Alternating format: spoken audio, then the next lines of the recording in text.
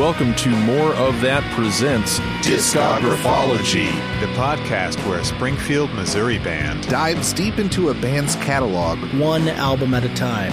I am Matt, I play guitar. I'm Josh on bass. I'm Logan on guitar. I'm Blake and I play the drums. And we are More of That.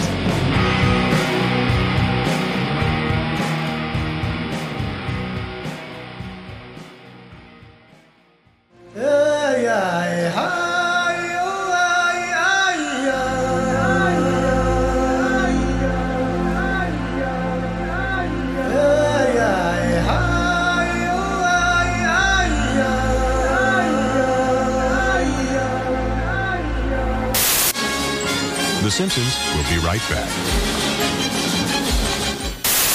The energy went through the roof. Shake for breakfast, shake for lunch, delicious. It's the only thing that worked for me. Crossfire!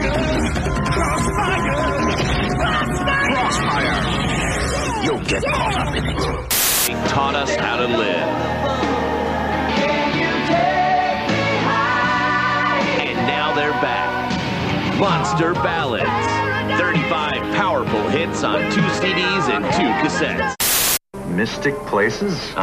It's from Time Life. Talks about things like the Nazca lines. Were they runways for alien spaceships? And did those aliens interbreed with the ancient Peruvians? Did they? Read the book. Dial 1-800-COLLECT. It's easy and it's 10 cents a minute every evening all week long. But get real. You'd rather be playing video games. You can rent them from Blockbuster. They've got more of the coolest new Nintendo, Super Nintendo, and Sega Genesis games for rent than anyone in the world. The future's toughest cop is going back in time to save his family. Are we still together in 10 years? You can bet on it. Jean-Claude Van Damme, Time Cop, NBC Sunday. Ricola. Old Navy, a great connection for adults, kids, and baby. Magic, your deal. There's an odd, unexplainable phenomenon haunting Pizza Hut. Is it another worldly spirit compelling these people to eat their pizza the wrong way? No, it's new stuffed crust pizza with a ring of cheese baked in the edge of a totally new, thinner crust. Maybe what you need isn't just another camera. What you need is an advanced photo system like Kodak Advantix. It's a special kind of film. It's a different kind of camera. It's a better way to take pictures further. Next, an all-new Suddenly Susan has Bob Dole. Thank goodness Elizabeth's kept her day job. And a nose for comedy. I think that drink had an umbrella in it a minute ago. 9 great waterbeds, your choice, just $249.99 each. Only at Big Sur Waterbeds, America's largest, 650 East Battlefield, just east of Campbell in Springfield. Imagine a world where time drifts slowly before Spotify and Napster. A world where music carries you away to the 1990s. A magical time where Gregorian chant albums went double platinum and you bought music by dialing a 1-800 number. Experience Discography Pure Moods, the perfect podcast for your way of life, or for your aunt who is really into healing crystals and essential oils. Compiled by Virgin Records, direct from Europe, and at times uncomfortably appropriated from indigenous peoples around the world without attribution, this multi-platinum collection has won the hearts of millions of Subaru owners and donors to public broadcasting. Pure ecstasy, pure moods. No other collection of what Pitchfork's Mina Tavakoli calls mild conceptual lunacy paired with baffling commercial success captures the mood better.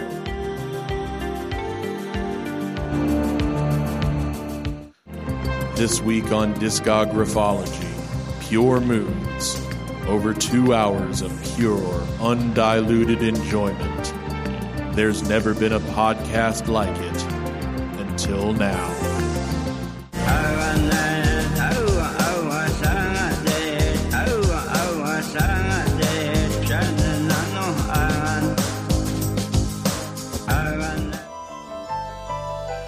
set adrift with the timeless pleasures of Tubular Bells, the first release from Virgin Records and recorded by 19-year-old Mike Oldfield.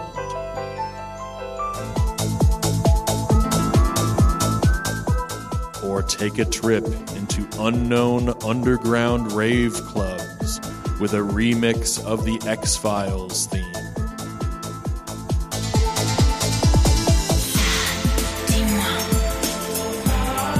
Pure emotion, pure pleasure, weather on the 8s. No other collection gives you the feeling of pure moods. Get yours now on cassette or compact disc, but unfortunately not on LP reissue. To listen to our Pure Moods episode, have your Burning Sage bundle ready and call the number on your screen, or send check or money order for $15.99 for cassette or $17.99 for CD, plus shipping and handling to the Ox Audio Patreon. Instant delivery is available. Call now.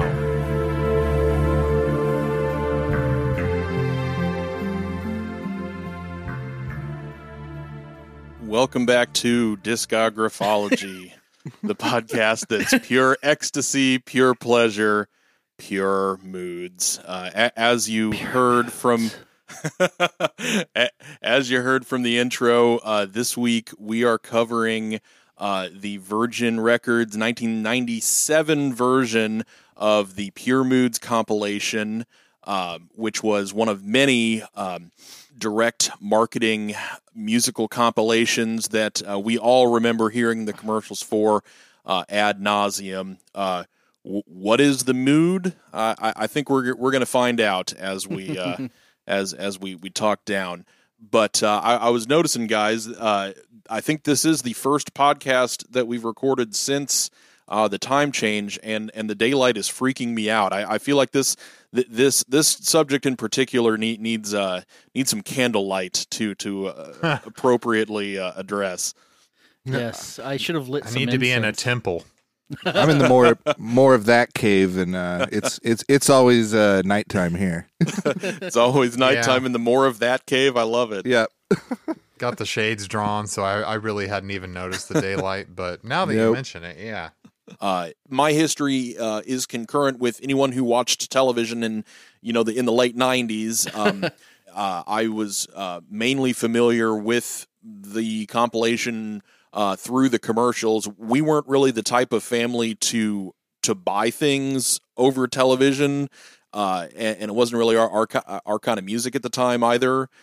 So kind of the marketing campaign, achieved their awareness target, but we weren't buying in the Taylor house. I listened to most things in earbuds and also driving around in the car. So pretty much the same fashion that I listened to most stuff for the show. As much as I would have loved to listen to some sort of splatter color reissue vinyl, as Matt so succinctly put it in the beginning, it's very unfortunate they never redid it. I just listened on. Actually, this was not one that's just easily findable on Apple Music and stuff. So there had been like people who had made playlists on Apple Music and all the other streamers, I'm sure. Did any streaming service, by the way, just have this, or were they all like fan-made playlists? Spotify was fan-made as well. Okay. Likewise with YouTube, from what I found.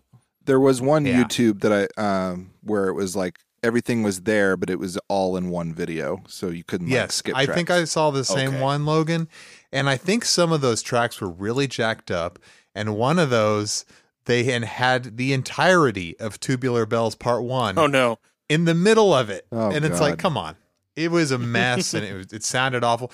You go from playlist to playlist, and there will be different versions of these songs, since there are so many remixes and interpretations. Sometimes they'll have a different interpretation of what Firewalk with Me means. So you never know what you're going to get. Anyway, I think I listened as accurately as I could, just in the car a lot, on the on the studio monitors and a little bit of earbud listening. I'm trying to do that less. Anyway, my history is that have a almost severe sense memory. When I put on this commercial on YouTube, it kind of came flooding back to me. It was bizarre how I kind of knew every beat of the commercial, every shot of a unicorn prancing through the forest with some white woman dancing. I was like, oh, it's all coming back to me now. Each little musical drop, I remember this. So that was kind of weird. It was an interesting sense memory journey. But I was also in a household where buying something off the TV would have been anathema. We didn't do that sort of thing in my household. And my mom had some musical tastes, and my dad did too, but it wasn't this. We never had this. This was my first real listen through to the whole thing. Some of the tracks I had heard, maybe like half and half. I recognize more than I thought that I would. Yeah. I listened to this on CD. I was able to find a new CD on Amazon for like $11.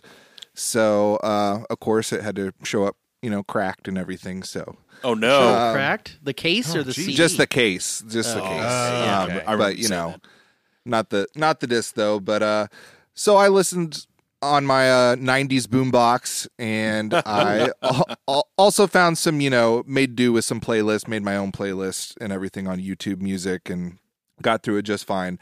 But like you guys, I definitely remember seeing the commercials. Since I was an avid X-Files fan, I think I was always most pumped for the commercial for the dancey X-Files music over the pyramid imagery. Yeah. That was a big thing that was just kind of burned into my memory. Hearing Enya and Enigma for the first time was also memorable. I'm almost sure if I scanned all my old VHS tapes for taped commercials, this would be in there somewhere.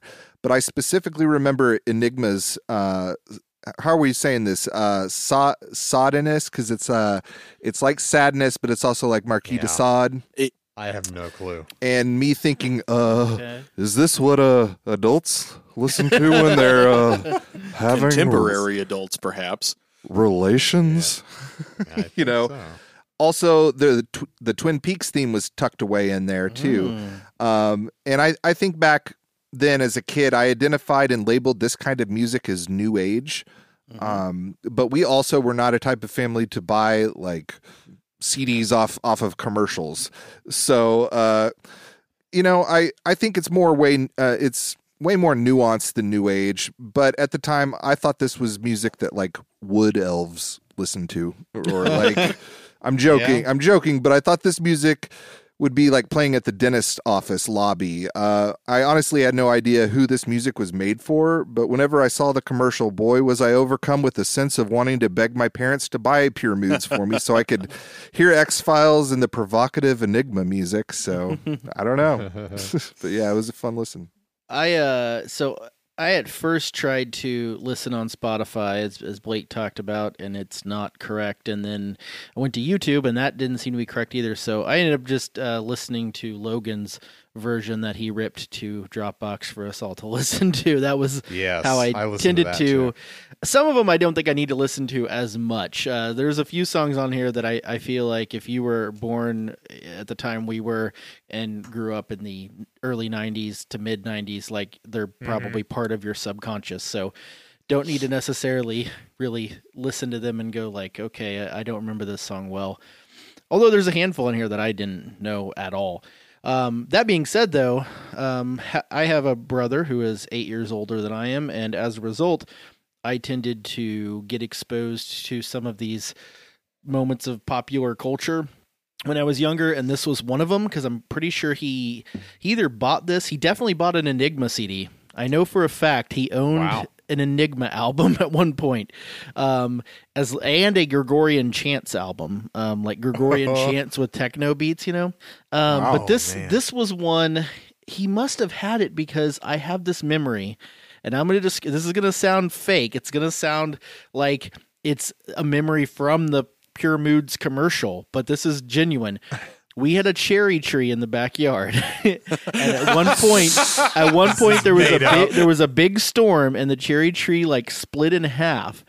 And so my parents were like, you got to go pick all those cherries off of the tree before it dies, because half of it was dying. And so I have this memory of in the summer, because I was out of school, just sweating my ass off outside picking cherries, listening on my Discman to either Pure Moods or Metallica's Load. Those were like the two CDs I had interspersed. The two genders. Yeah.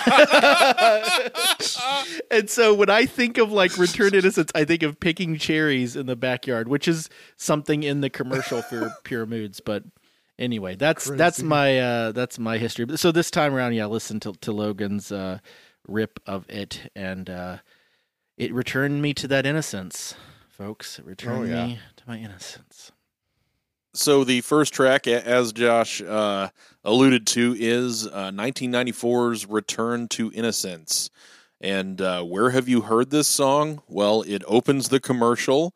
It appears in episodes of My So-Called Life, the Disney live-action movie Man of the House, starring Chevy Chase and Jonathan Taylor Thomas, and an episode of The Outer Limits, and was also involved in the ad campaign, at least, for the 1996 Olympics. The IOC was named in the lawsuit that the Duanas filed that settled.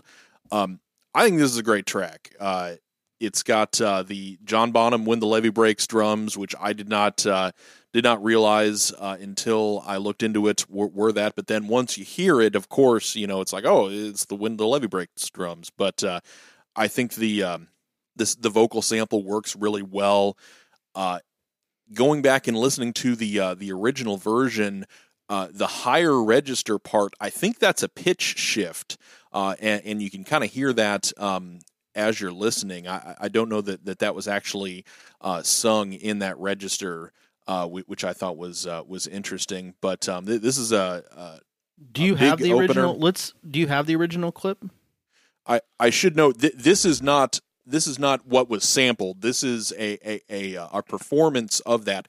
As it turns out, the only thing I was able to find was an album by titled Defong. Now this is from YouTube, so I'm not sure of the provenance of it, but it's a less stylized, but still it was over techno beat.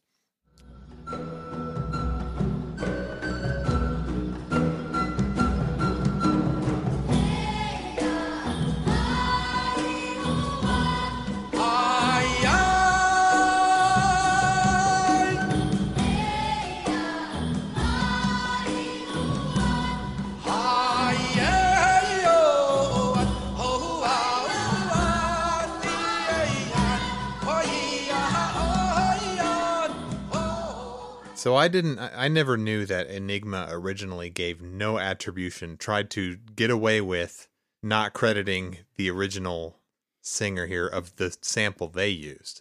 I thought they brought someone into the studio or something, but I guess that wasn't the case at all. No, they sampled the 1998. It's some kind of French cultural exchange program. That the original recording was made, and that's what they sampled. But yeah, it was no attribution initially, and then once the artist, the Duanas found out, that's when they sued, and that was several years after the song came out. So for Return to Innocence, I never knew until just recently when I read that it was When the Levee Breaks is one of the most used break beats of all time. Just because of the nature of it. It doesn't have any other instruments in the background. It just starts and it's so powerful. I was so mad at myself for not recognizing it until I read. I didn't notice until you guys just said it. That they pitched it up so it's faster and in a bit higher register, the way they sampled it. So it's a little disguised, but it's such a staple of sampled beats that I should have known it. Has anyone heard the Beyonce featuring Jack White song that uses When the Levee Breaks, by the way? No. That sounds familiar, but I couldn't say for sure. It's on Lemonade, and I think it's called Don't Hurt Yourself. And it samples it in a way that you almost wouldn't recognize it because it's a little bit chopped and screwed, but I think it's really dope. I'd recommend checking it out. I'd also recommend checking out the song by a rap a comedy rap duo I've mentioned before, Das Racist. Their song is of the same title, Return to Innocence, and they use that whole thing as the sample for their goofy song. So this track 1, I think, appropriately starts off what I'll call the formula of Pure Moods, which is to extract some sort of traditional music or chant or whatever it may be and put a beat underneath it, whether it be a sampled break beat or a cheesy early 90s drum machine. We're going to see that again and again. We'll get there and I'll point it out. But yeah, I'm just not wild about this.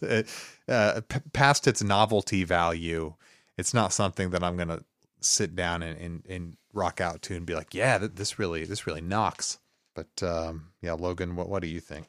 Well, I like the song. It definitely is of a time where we'd hear stuff similar to this, like Baltimore's Tarzan Boy in like the Teenage Mutant Ninja Turtles 3 movie in trailer. Oh yeah. The spoken word is also of its time, but kind of cringe. I don't know. It's just so cheesy to me to take seriously. When I put my mood ring on, when I hear the song, I hear a positivity that makes me think of peace and community, using a bar of soap under a waterfall, brotherly and sisterly picking love. Cherry trees in the backyard in the Midwest. Yes, listening to Discman and picking cherries while I sweat my ass off. Mid-90s commercialism, capitalizing on the, is it Amos people? AMIS is how I've seen it spelled. Yes. They are Taiwanese. Yes, but there was a time in the 90s that I feel totally capitalized on these cultural chants. And if you're looking for something to annoy your partner with, try and sing this back to them. That's always good to drive a wedge. It's hard not to sing that hook. Yeah. Like just on your own around, just like start shouting it, you know? It's a huge hook. It is. So the way I've been judging these songs, though, that happen to have these little spurts of appropriation in them, is whether or not they're a pure mood or not. I'm going to say that this one's a mood, but whether it's pure or not, is arguably not so. Agree, yeah. All right, so... and Josh? So I have a few thoughts. I feel like a lot of my thoughts on these are just like random scattered notes. I don't have a very coherent thing to say. I guess I should say right off the bat, I do like this song, in spite of its issues. It just, there's something about it that I do enjoy. Although I've heard it enough, I feel like, in my life that I don't know how often I will go throw this one on, you know? First off, and this I think was said in our text group, all of these artists would 100% be confused as Enya on Napster, right? Like every single one would be labeled Enya on Napster. Like I didn't Enya, know the difference Return between to Enigma Innocence. and Enya until recently. Yeah. The big thing I noticed with this one is, unlike some other songs in this album, it has a standard song structure. Like there's a verse with lyrics and there's a chorus, even though the chorus is sort of just a hook, a sort of vocal hook. But, you know, it feels very traditional in terms of the song structure compared to some of the others that are not like that at all. I didn't notice that drum sample thing at all until you guys said it, that's John Bonham. I didn't pick that up. As far as the sound of this, and I think there's an Enigma song later that may tip its hand a little bit to this, but I get kind of a mixture of Annie Lennox and Sade kind of vibes on this one. The vocals remind me of a Sade song, but at times I get some Annie Lennox in there as well. But overall, I don't know. I like this one pretty well. All right. Coming up next, we're going to go all over the world with the Orinoco Flow.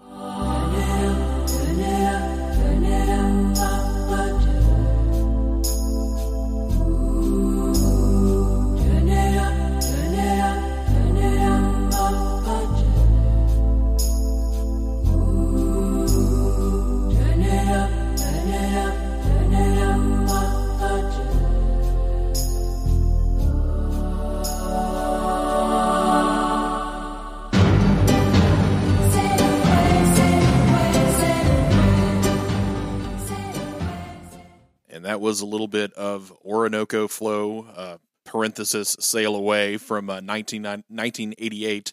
I would say that Sail Away is probably its more common Napster title. Yes. Where have you heard it? It's in the commercial right up front. You've also heard it on episodes of Brooklyn Nine-Nine and Black Mirror. It was in David Fincher's The Girl with the Dragon Tattoo and the movie 8th Grade. It was released in 1988. It's the debut single from Enya's second studio album, Watermark, which I did not get further into Enya, but I would be interested to hear more. Enya is evidently very, very successful, which is something I didn't know.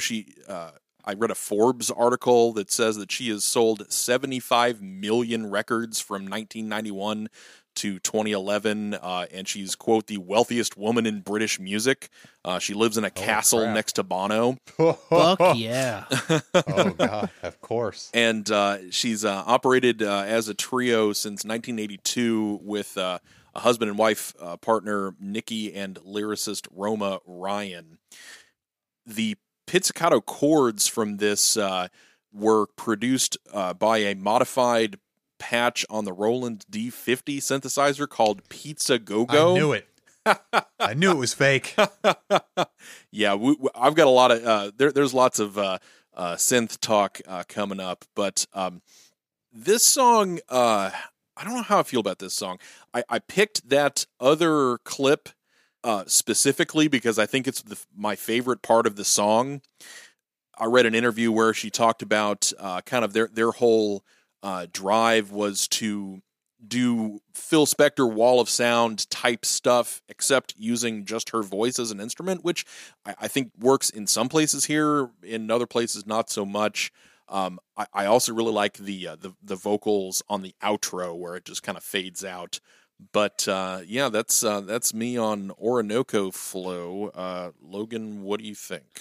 Boy, this is some delicate ass shit right here. Delicate's a good word. I don't have too much to say. I'm hoping. I was hoping that Matt had some more cannon fodder. I guess I was under the impression that Matt maybe was going to hate this song and was gonna rip on it. So I was gonna hold back for him. But he may. I thought you were gonna love the geography of all the of all the places. Yeah. The river. But so who is this song written for? Rich World Travelers? I think so. Is this what white wine spritzers sound like? Is this music for a bubble bath? Like, also, why does it turn into Alphaville's Forever Young halfway through? It's crazy. I'm not a big fan of this one. It seemed to only cross my path in the commercial, though. So my mood ring senses bright beaches and running around in white shrouds as the wind blows in slow motion, shrimp, white wine, and packaged resort getaways. Those are my thoughts. Shrimp. Is it a pure mood? You know, it probably is a pure mood. I'll give it that. I can tell you who this is written for, Logan. I have a feeling that there's some ad exec for a cruise company who was sitting around and he heard this song and he was like, stop the Bob Marley song we've been using in ads. Like, we got a new one, because this seems perfectly built for a cruise, as you said, resort company, like just all the different names of places. I guess only second to Kokomo by the Beach Boys as far as like songs that speak to people who want to travel around. I have no idea. I looked, Orinoco, I guess, is like a river, right? Yeah. Orinoco's in South America. Right. Yeah, I don't know. Again, though, I have to say I do enjoy this one. Like, it is somehow one of the least problematic songs on the album. Like, there's not really any appropriation. But at the same time, there's the part of me that that does enjoy traditional song structure that enjoys this one. So it's in the middle of the Venn diagram of traditional song structure and not appropriating something, because there's not a lot on this album that fits in that middle. You've got your songs that are kind of on this side that don't appropriate, but they're kind of just synth jams, and then you've got your songs over here that do appropriate. So like this one's in the middle of the Venn, and I appreciate that. I like that. Yeah, it doesn't appropriate. It is pure in the sense that it's purely white as the driven snow, and maybe the whitest culturally type music possible.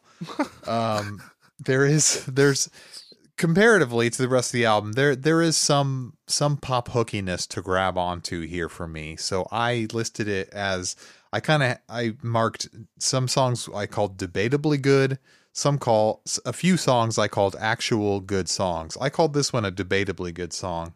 And I was wondering about that instrumentation. I was like, is there real orchestration here, or is it keyboard patches? I guess for 1988, if it fooled me enough to think that maybe it was a real small string section, I guess it's a pretty good patch if it fooled my ears or made me question. I don't prefer the bridge part as much as like the verses and that oh so memorable chorus, the whole turn it up ba ba do. I'm honestly not sure what she says most of the song. It's a very weird thing. My biggest sense memory is I had a teacher who, speaking of chill beats to study to, I had a teacher who would play this when I was in elementary school while we were just studying or doing some kind of crap. I don't know, busy work. And she played this and probably some other Enya songs. And I distinctly remember her playing Call Me Al. So she wasn't playing. It couldn't have been a Pure Mood CD, but it was some kind of weird ass mix. Nice. She's like, this is my Pure Mood. Your gym teacher, whoever he's like, I made my own mix. It's my Pure Mood, like the guy in Boogie Nights or something. Yeah, I don't like them to tell me what order to listen to the songs in, man. Did anyone watch that scene from the movie 8th Grade? You did. I did not watch it. Yeah. This is kind of like my version of on the last episode. Logan had that thing from Grandma's Boy with the guy and the guy in the giant gamer station with window liquor playing. Yes. Yeah. And this is kind of like my version of that, where I thought it was very effective. It's a 12 or 13-year-old girl. Great movie. God, go see it. Yeah, it's good. I know it's supposed to be Don't go good. see it. Just stream it. It's so good. It's amazing. There's no movie like it. She's basically almost the entirety of the song plays as she's doom scrolling and just looking at random social media videos, YouTube, all that. I was kind of disappointed to find I never saw that Black Mirror, that mini movie or whatever they did, but I think maybe they used this song in almost the same way, which is kind of disappointing that they did it first, because I thought it was so good in eighth grade, but I thought it was really well used there. So great use of the song. Am I going to listen to it just on its own? Maybe once a decade. I don't know. Well, coming up next, we're getting problematic again.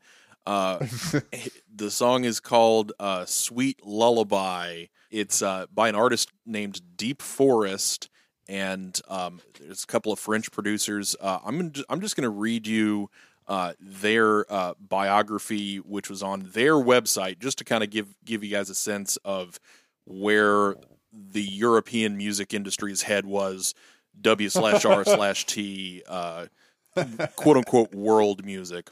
Yeah. Eric Mouquet and Michel Sanchez of Deep Forest are sound reporters.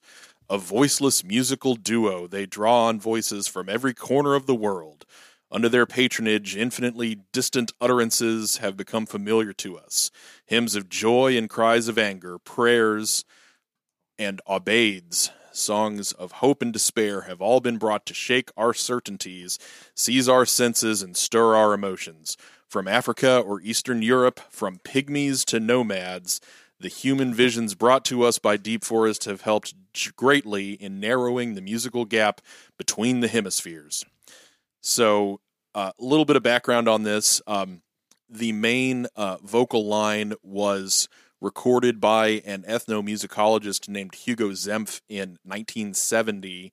It was a recording of a woman named Afunkawa, and it appeared on a UNESCO Musical Sources LP in 1973. It was a traditional melody from the Solomon Islands called Rurwelga. And we heard the Deep Forest version in the intro, so let's listen real quick to a bit of the original Rurwelga. Sasi sasi taro taro koangi angi boroi tikali oela tikangwa oela koroi namaena sasi sasi nanga koroma koro ramaenda maena daniana indai. So that was the original recording, and when Deep Forest found it, they had worked with the record company that put out the UNESCO Musical Sources records on some other projects, but they sought to have this sample cleared, and the head of the UNESCO record company agreed, but only if the ethnomusicologists and artists were properly credited. Hugo Zempf heard this song and did not give his approval, but they just put it out anyway. And the next time Zempf knew, he was hearing this song in a shampoo commercial. So, oh my God! So that's the story of this this song. Nobody knows if anyone was able to contact Afunkawa to see if she was would pursue a suit or anything. But in terms of the song, it's very similar to Return to Innocence in that it's kind of a trip hop beat over this sampled vocal. I think that it works somewhat for different reasons. It's definitely not as anthemic as the Enigma track, but I do think that it's a great sample, and it's pretty boilerplate. Like this could have been an Ace of Base song to me, but I think with the inclusion of the sample, as problematic as it was, I do think that it was a good a good product and an interesting thing to listen to. Where have you heard this song? The film Ready to Wear, and ads for shampoo, the Discovery Channel, and for the Body Shop. It's also been used in broadcasting companies in Australia and Germany, and for Champions League football. But Josh, what are your thoughts on this one?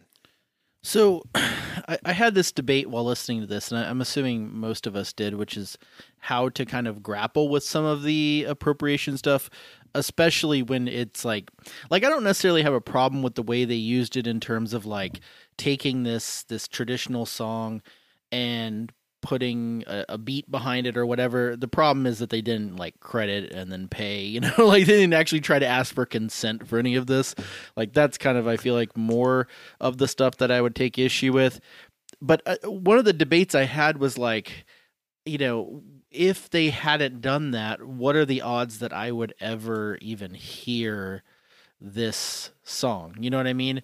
Like, what are the odds I would ever actually seek this out? And maybe that's saying more about my own musical taste and willingness to look for different types of music. But like, I doubt I would have ever like looked up this UNESCO recording, of a traditional song from the South Pacific without having heard this. And this is one that actually kind of grabbed me because I, for some reason, had totally missed this one.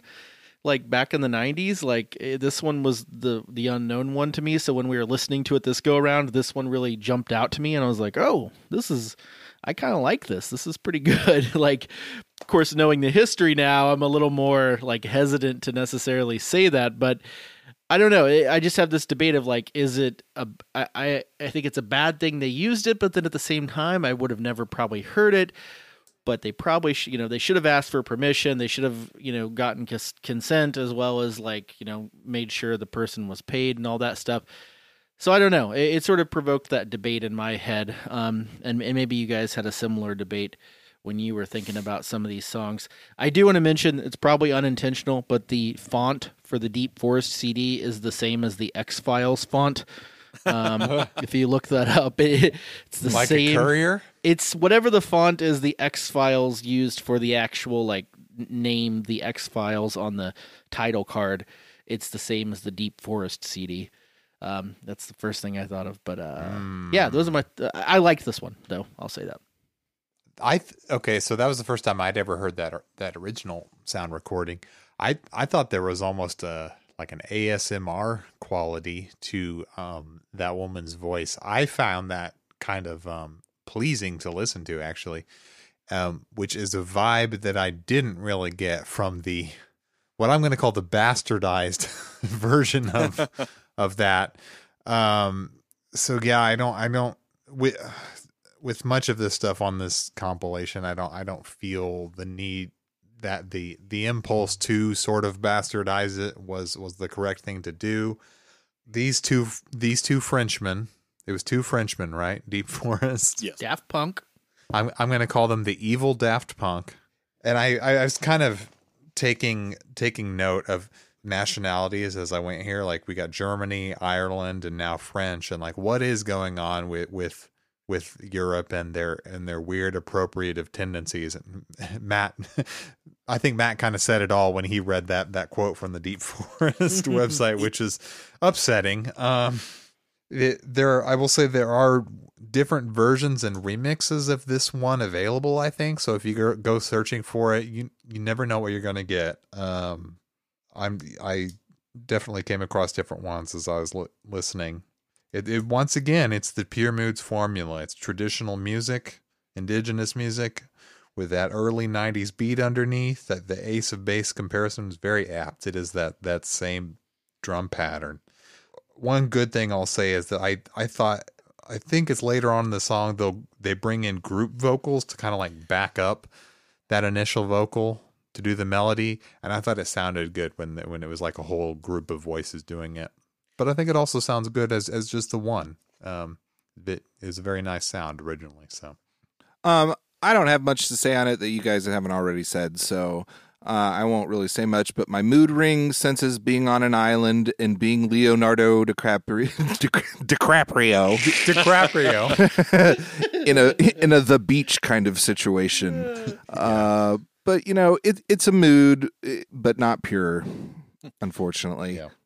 Yeah, you can tell it's not pure because of how fake the pan flute patches sounded. That's one thing I forgot to mention. They were particularly noticeable, I thought. Yeah, they did kind of strike my ear unpleasantly. Well, that was kind of heavy. I think we probably need a breather. We probably need to get some Oxygen. Part 4.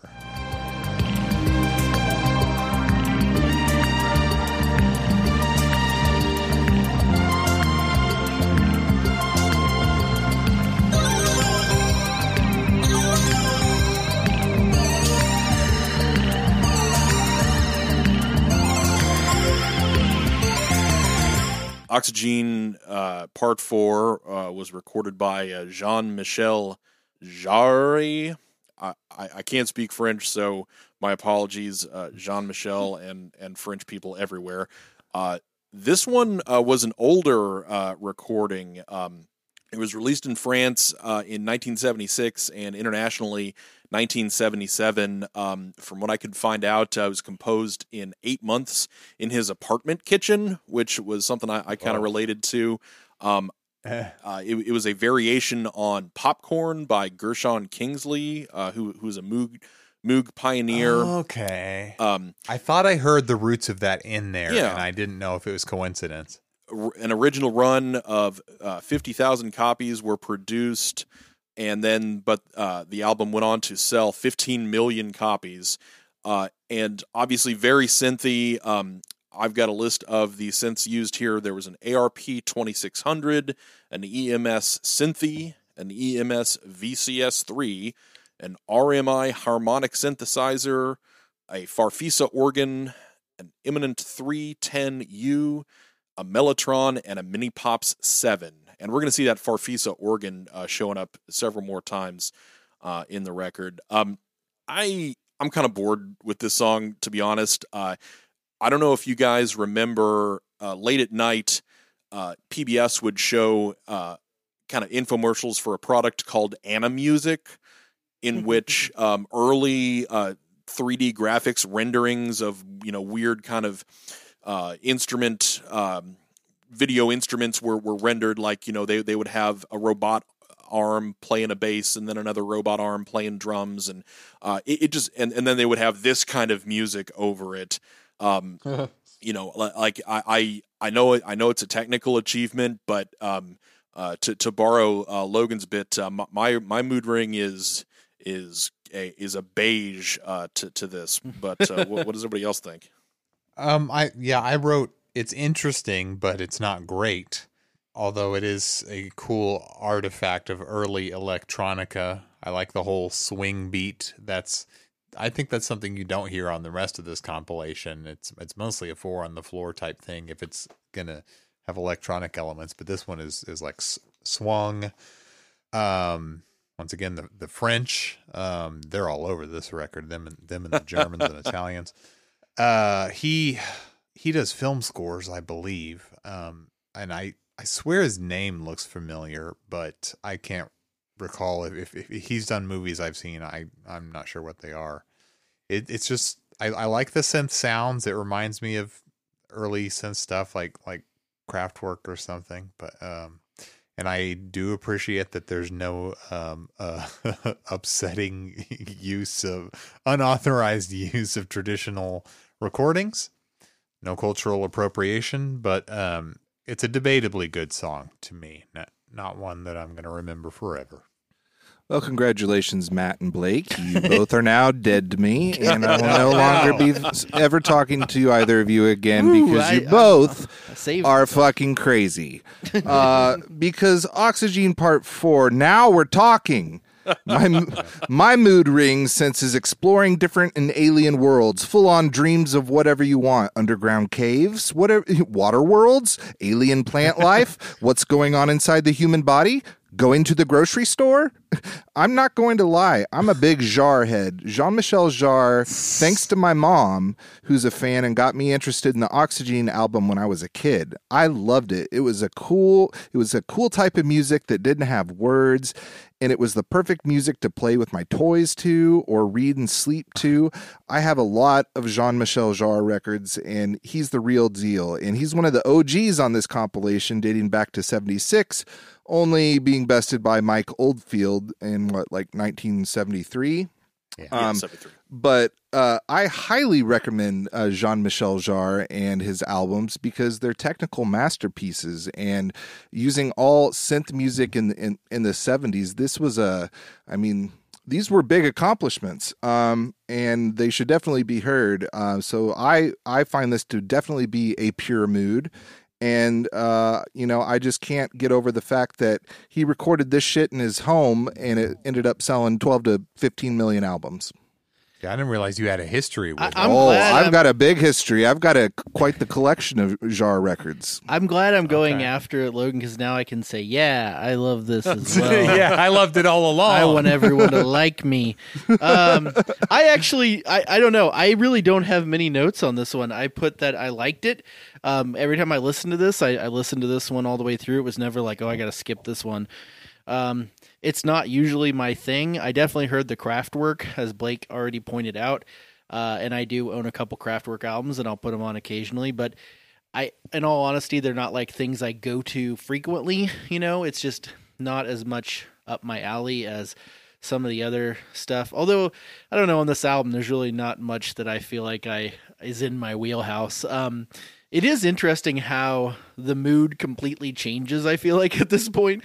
Like, if you were listening to this album so far, it's like you've got these two, as we've been talking about, appropriation jams, and then you got like one that's kind of in a similar vibe with Enya, and then this one kind of comes out of left field, I feel like it just doesn't seem to be in the same mood as the others, and that's not a bad thing.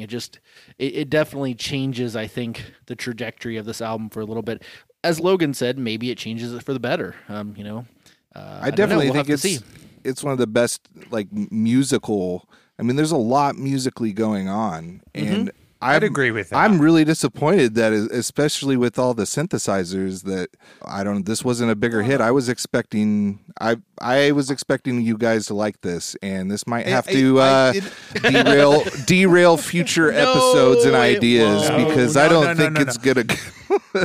I didn't get across. This is one of the better songs on the compilation. I don't have the history with it that you did. You have a familiarity that kind of sparked some sort of joy in you. So this is new to me. It's really mysterious, and we got to call in Mulder and Scully to investigate what's going on. I don't know. True. I was trying to think of a segue. We do, because we're going on. We're taking a trip into the unknown with the X-Files theme remix. Oh yeah.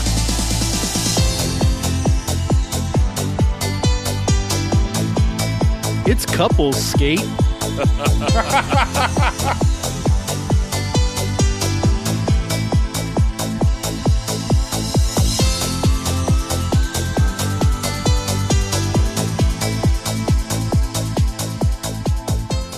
That was a remix of the main title to the X-Files that was written by Mark Snow.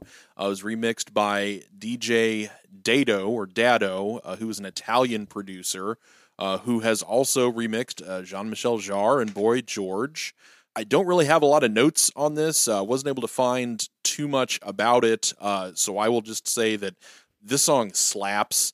I love the X-Files. I love the original theme, obviously, but kind of taking everything to 11 with all of the tropes of electronic dance music. It had that ascending piano line. I really like how the different melodic elements kind of work together. They do a flatted sixth minor, flatted seventh to one progression that kind of really climbs up and adds some harmonies and different elements that weren't necessarily evident, or you wouldn't pick up on them just listening to the theme from the show. So I was, of course, remembered it, just the few snippets that I remember from the commercial. I was really happy to hear the whole song, because I think it's worth more than just the clip that you get from the commercial. Yeah, this track is dope. X-Files are dope. Pyramids are dope. Dancing is dope. And I'm a dope for dancing. Do you really want to know? Do you really want to know? Do you really? I would have loved some audio of Mulder and Scully mixed in, but my mood ring senses getting abducted by aliens and them showing you the wonders of the cosmos aboard their spaceship/rave. Pure mood right here. Absolute banger. I'm picturing little Logan. Your mom puts on the Jean-Michel Jarre, and you're like playing with your Teenage Mutant Ninja Turtles, and like all of a sudden this one comes on, you just get up, you're like, Mom, this is a banger. You start like dancing to it, you're like, woo. Although, by the way, this came out in 97. You were probably not, that as much of a little kid then, but still. It's like Mean Girls instead of the little sister, like dancing to like some suggestive pop song. It's me pelvic thrusting to Jean-Michel Jarre and X-Files themes. This is what I want, Mom. It is like the note I had was, man, what a cultural presence X-Files had. Like when it came out, that there's this like dance hit of its theme song. Like I'm trying to imagine if that would be a thing today. Because also do you remember the Mortal Kombat theme? That had a big dance remix that became a hit as well. And talk about Skateland. So like I feel like there was this like thing in the mid 90s of we're gonna take this theme and remix it into a dance song that becomes really popular. I don't know if I can accurately critique this one, because I'm not a huge fan of like the added dancing stuff. Like it's pretty stereotypical like 90s and maybe it's stereotypical because that's like what it is. It's this is the archetype, I guess, of that kind of like untis kind of beat. But the actual X-Files theme, I have a hard time kind of saying much about, just because it's so embedded in my consciousness that it's not. I'm not able to accurately critique it. I wonder if Mark Snow, because wasn't he the guy that did the soundtrack? I wonder if he got credited in any money from this, or if he also got shilled just like everybody else did. It does go on a little long, though. I will add that. I feel like it went on a little longer than necessary, but I don't know. I don't have much else to add there. Blake, what do you think about the? Do you really want to know, Blake? I don't know if I want to know. Everyone's gonna hate me, but here we go. X-Files sucks. No, don't let your X-Files love cloud your judgment here. Obviously, the Mark Snow original is a banger. It's great. This is not that. This is some cheesy trash from this DJ Dotto. It contains no elements of the original. It's just fakey sounding patches interpolating the original. Like, for 1996, I feel that the drum machines and the keyboard patches are so cheesy and pat. And it's to me, it's very cookie cutter dance music. I don't care for that 90s trend of taking something popular and cashing in for a roller rink dance mix. I mean, it was already a good track, a good score for the show, and a good show. This is, to me, it's just a cheesy cash in. I'm not big on this. Sorry, DJ Dotto. But yeah, pure shit. Oh, maybe God. That's okay. Well, we're gonna have to exercise the demons out of you, boy. I was gonna say Logan's gonna. What's wrong with you? Walk off this podcast today at some point. It's time to exercise the demons. Oh Lord, save these boys. I think he's disrespecting Mark Snow. I'm sorry. I will say, Blake, Mark Snow's score work on the show, even beyond the just the theme, I think is really top notch score work. I love the really kind of pitch shifty synths that he does, and he's got that patch where it just sounds like, but it just really added to the tension of the show, I think. If DJ Dotto had scored the show, I mean, what would it be like? You wouldn't like it as much. Yeah. I rest my case. Mulder, why are you doing all this ecstasy? Why are you bringing out glow sticks? What's going on? Okay, that's... Well... All right, exorcism, let's do it. Tubular Bells, Part 1, I should clarify. Here we go.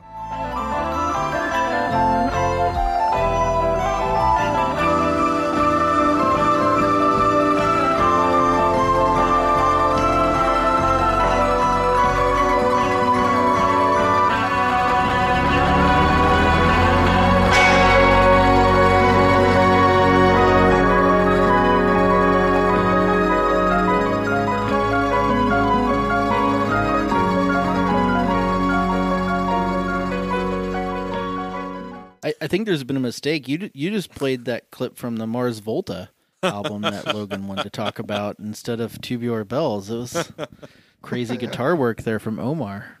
All right. Well, that's joke did not land with anyone. Well, I got it. All right. Tell Tubular Bells. Go ahead. Yeah, that guitar work that you were admiring, Josh, is actually all of the instruments were Mike Oldfield, who was 19 at the time. This was the first release from Virgin Records. Mike Oldfield moved into they called it the Manor. It was a recording and residential complex that Richard Branson was working in and recorded everything there. I do have some notes on the recording from a Billboard article at the time. There were 274 overdubs and an estimated 2,000 punch-ins on all the recording, God. Which is another. We were talking about technical feats. of mid 70s. A tape nightmare. Yes, exactly. And all of the guitars were recorded on a 1966 Telecaster with a lot of effects, including something called a Glorfindel box, which sounded very much to me like, was it Magic Albert? Who was John Lennon's friend who had all of the crazy electronics? Magic Alex. Magic Alex. It's another Magic Alex situation. Mike Oldfield had this box that just had all kinds of weird faders that sounded like it didn't work more often than it did, but it was all over this record. Where have you heard this? Well, it's in the commercial. The clip I pulled was from a different section that I thought was kind of interesting. This is, of course, an excerpt from a longer 25-minute piece. It was most famously in The Exorcist, and I think this song rips. There's more Farfisa organ. No synthesizers were used on this. It was all instrumentation and different organs were used for all the sound on this. So that what a difference 1973 to 1976 with the Jean-Michel Jarre. I know that synths were around at the time, but it's kind of a similar virtuosic musical performance, just without that synthesizer element. I like this. It's good, but it doesn't produce an emotional response in me, and I'm not sure why. I feel like this is kind of foreshadowing a lot of kind of guitar shredder. And I think Mike Oldfield is a lot more talented musically than a Steve Vai or somebody like that from a compositional standpoint. But I like to listen to this, but I don't know that I can get beyond just listening as kind of an intellectual exercise. It doesn't. My mood ring once again is tending towards the beige. See, I was gonna say this is one of those that. Maybe this is a future pregame list, but like this is one of those albums I think you can find fairly often on vinyl for not a ton, and it's a good one to have. I picked it up, I think, pretty cheaply, and it's just a fun little thing you can throw on because I enjoy this. I think it's cool the way it kind of builds with you have that titular bells motif and then all the other stuff kind of comes in. And then the thing that I think really, obviously it connects it to The Exorcist, a horror movie, but that occasional synth stab, is like kind of jarring. What is it though? Because you've got this very calm like do do do do do, and then you got that bump, that occasionally comes in that just sort of, it's almost like a jump scare,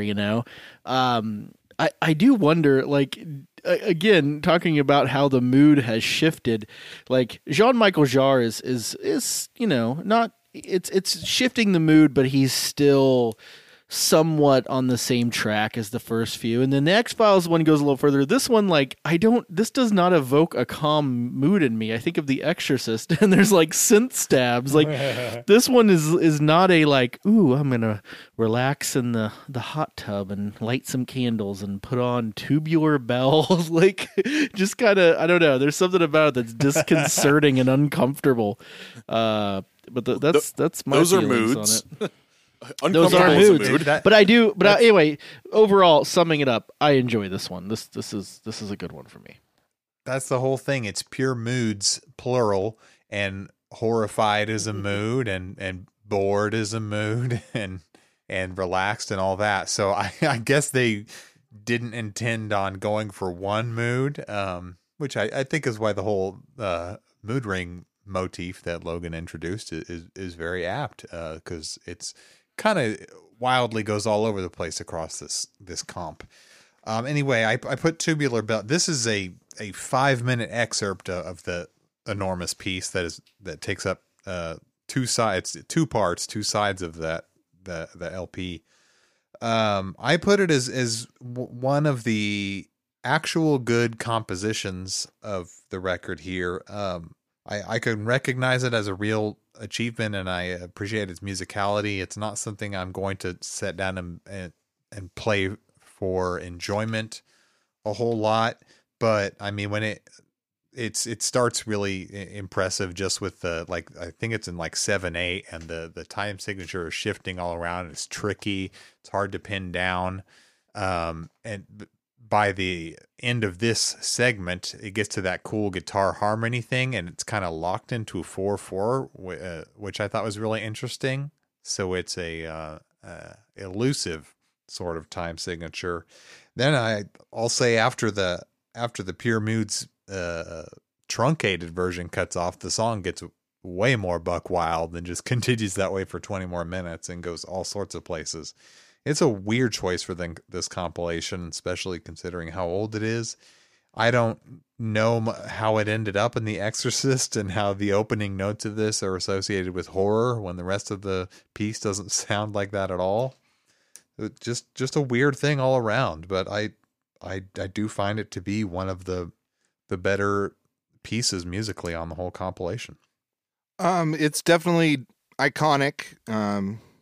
We've discussed Exorcist is undoubtedly behind its success. A truly great track and a piece of music in film history.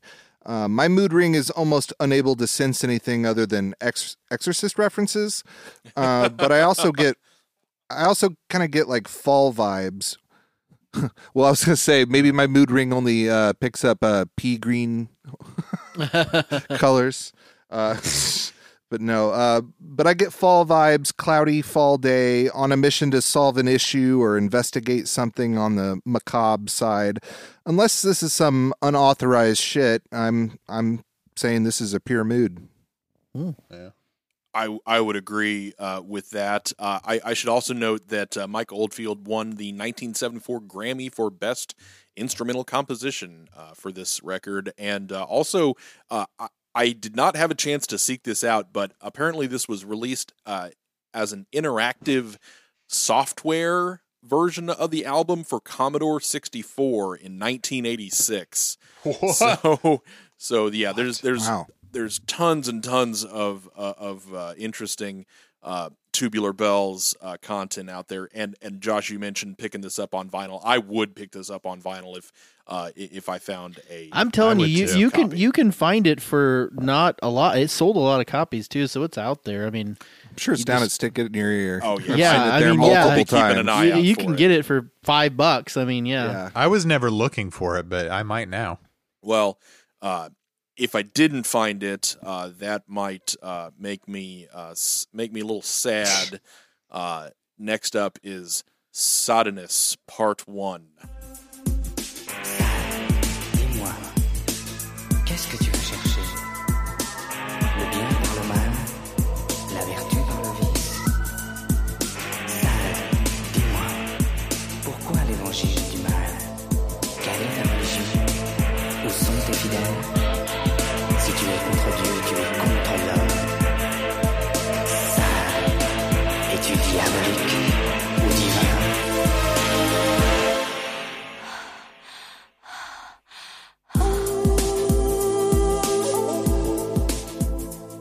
What the fuck is that song? So where sexual song. So where have you heard it? I'm sorry. Okay. Where have you heard it? It's in the commercial. In the bedroom, blaring out of your parents' bedroom, blaring out. Bathroom that's strangely lit with candles and reeks of wine. It was also on an episode of Chappelle's Show, as well as Nice. It's Always Sunny in Philadelphia. And Okay, I'm glad you said that. I had that Really? down in my notes, but okay, go ahead. What did the okay? You've confirmed for me. it was also in Tropic Thunder. And then my final note on Where Have You Heard It is a porn, probably. But this was the debut single. They couldn't afford it. Right. This was the debut single from Enigma, the band that launched 1,000 porn music arranger careers. Their debut album, titled 1990 but stylized MCMXCAD. That's the one I think my brother may have had, by the way. Okay. It was released in Germany as Sadness, referring to the Marquis de Sade, but from what I've seen, released in Japan and the UK as Sadness. It was the fastest single to reach #1 in Germany. It was #1 all across Europe and Japan. The samples are Gregorian vocals from mostly from a 1976 album called Paschal Mysterium. It was used without permission. There was a lawsuit that was settled as well. So Enigma just taken, you would think that they would have learned their lesson on this one. But, and then the female lyrics were by Michel Cretu's then wife, Sandra, who was already a pop star in her own right. I mean, obviously we're cracking jokes. It's a very horny song. I don't know what that guy in the clip was talking about, but probably, I would rather not know. That said, I do think this works as a song. I mean, it definitely conveys the mood that it is intending to convey. So, I don't. This isn't one that I would skip. I don't know that I need to go out and beat a path to the record store to pick up MCMXCAD. But if this comes on the radio, I'm probably going to tap my foot a little bit to it. Yeah. I think one place you might have heard it that you missed is the film Solo, or 120 Days of Sodom. A parable. It's a family movie. Disney. Right. It's a Disney joint with Jonathan Taylor Thomas. Yeah, and Chevy Chase. And the Jungle. I think one of the first rules of compilations has to be you don't double dip. And that's exactly what they've done on Pure Moods. I'm not sure what the reasoning is behind doing 2 Enigma songs on the same compilation, but they're both egregious in their own way, and it's a bit weird, the double dipping. I don't know what you all felt about that, but I thought it was weird. I also thought it was weird that they called it Part 1 when there was not a Part 2 until 2016, if I'm not mistaken. That's what I read. So I don't know if they were planning 26 years in the future or what. It's a strange, unholy marriage of French and German influences. I think the spoken stuff is in French, right? I believe so, yes. When the beat drops, of course, there's, you might tap your toe against your will, but I felt that the drum machine was quite cheesy and dated sounding. It was interesting right off the back of like the break beats and the samples from Tribe Called Quest of the same era that we just listened to.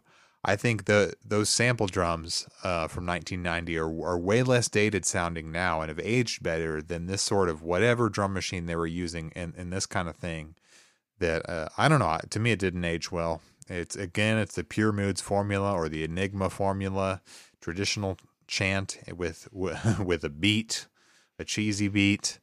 A thing I do like is that there's a key change for the chorus, so it kind of ups the drama value. Does anyone know what that instrument is that's going in the chorus and stuff? It's like do do do do. What's that instrument? Well, I was thinking it was just some keyboard patch that sounded like trying to sound all fluty or like recordery or some kind of like tribal flute. It sounded to me like the effect when you have a cheap keyboard and it has the choir and it has like the voices that go like ba bee. Yeah, like when it does one of those and soloing, flute. When it does the solo, it's like you could really hear it. Like yeah.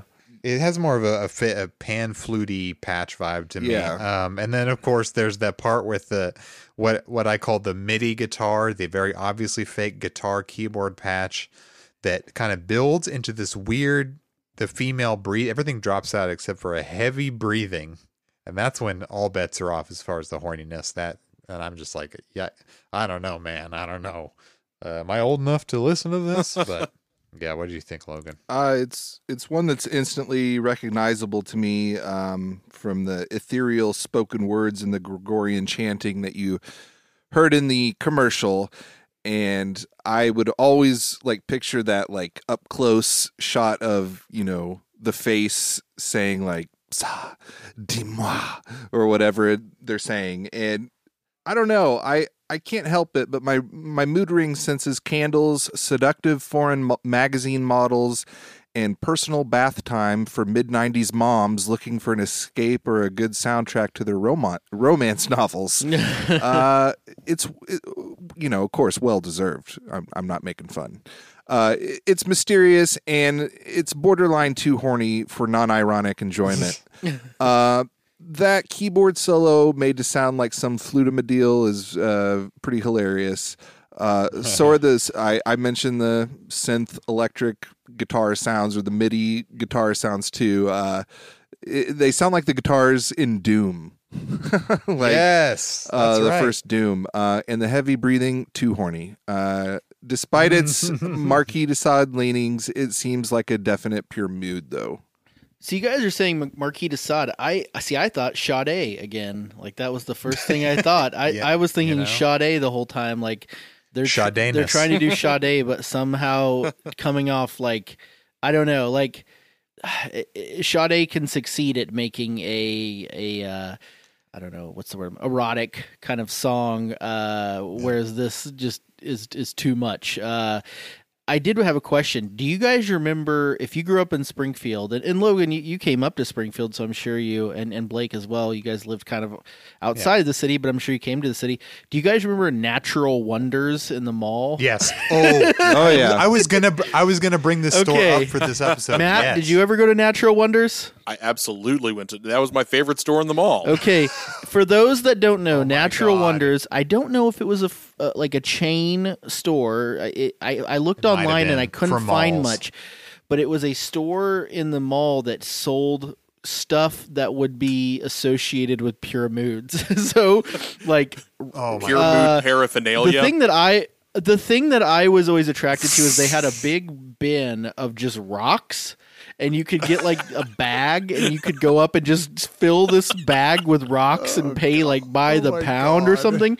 So I remember my mom would always just be like, go pick out some rocks. And I was like pumped about it. But I feel like... Well, they're not just like old ass rocks. They're not just like... They were like nice polished, crystals? quartz and that kind of stuff. Yeah. They've got they're pretty rocks. Yeah. They got a thing going on. They have some qualities. This song is what Natural Wonders sounded like. I feel like at all times you went in there. They had to have played this in the store. Oh, I'm sure. But that's really all I got. I mean, I it's okay, but I somehow I prefer the other Enigma song that's more problematic than this one. This one is just all I can think of, as was mentioned, is Dennis from It's Always Sunny having sex, because that's when it plays. Is during one of his sex tapes that he makes. Okay. Can I say Natural Wonder was a place whose whole thing was strip mining other cultures around the world for it was during the consumption of white folks. I mean, Pure Moods is indicative of there was a whole rise in this era of like new age paranormal. It's the store version of this comp. Yeah. / world music. For some reason, world music got sucked into the like esoteric paranormal type stuff that they were marketing. Exactly. There's a reason that the X-Files theme is on this record. Yes. The bad pan flute definitely made its return, but that other, the dun dun dun dun, I always thought that was the grandfather to that Linkin Park synth patch. That's what I always heard. But Linkin Park synth? What are you talking about? Which song? On Crawling. Dun dun dun dun dun dun dun. Oh, okay. Yeah, I can kind of see what you're talking about. I'd have to hear them side by side, but I can. I thought it was like a distorted piano, but I could be wrong.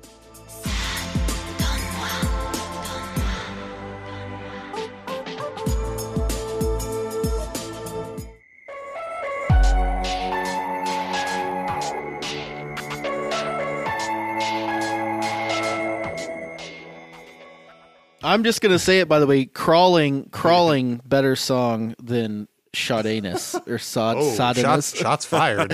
Yikes.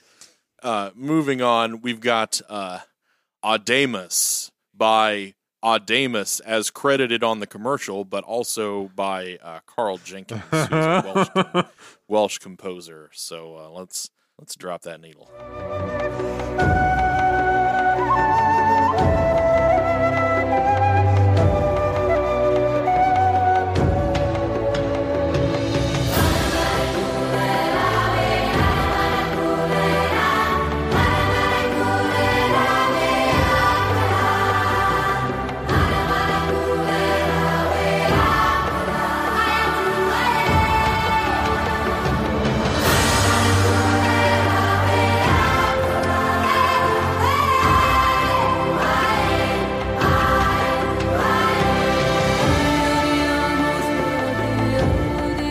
Where have you heard it? It premiered on a Delta Airlines commercial, and it was also on the Pure Moods commercial, as I mentioned, miscredited to the group Audamus, but it was Carl Jenkins and working with South African singer Miriam Stockley worked around it.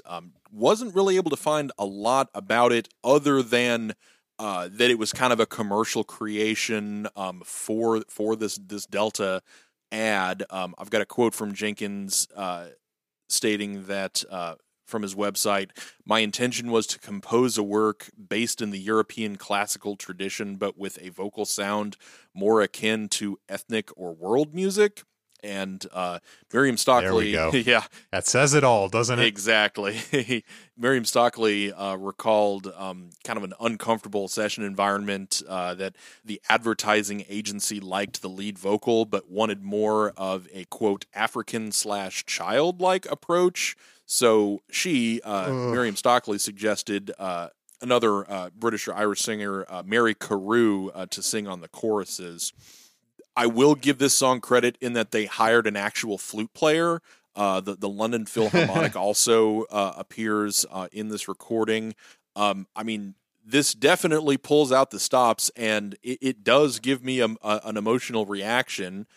I don't know that I would go so far as to say that I would want to return to this track, but I do appreciate the real instruments, and I guess other than wanting to make you want to fly somewhere on Delta Airlines, I don't know what mood they're necessarily trying to convey here.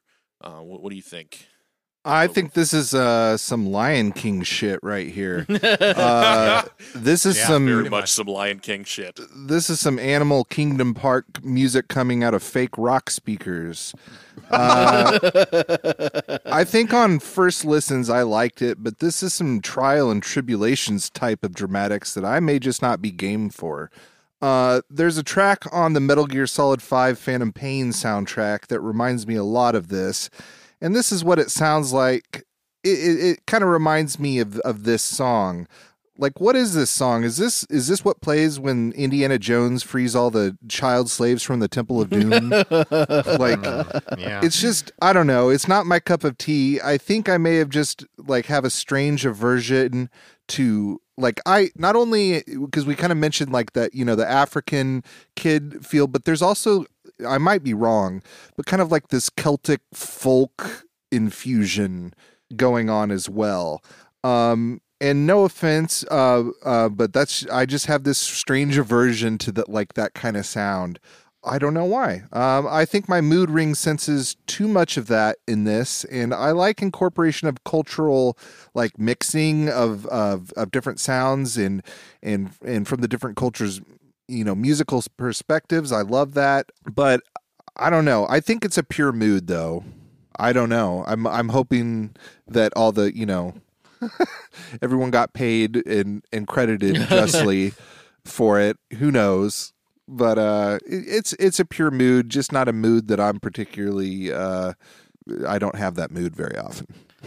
At all. So you heard Lion King. See, I heard, for some reason I heard Lord of the Rings, when the Celtic kind of part is going. Yeah, not the African stuff, but I got a Lord of the Rings kind of. There's that. There. Yeah, I talk more about that later. Okay.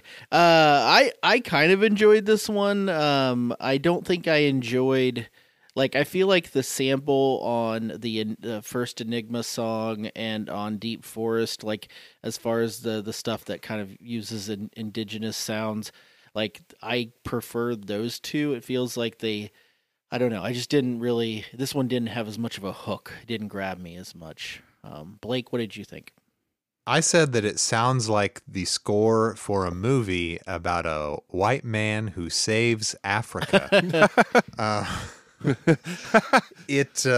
I think it's worth noting that this is what I read, at least, that the lyrics have no meaning, that it's utter gibberish, contrived by Carl Jenkins, this Welshman who fancied himself a world music composer.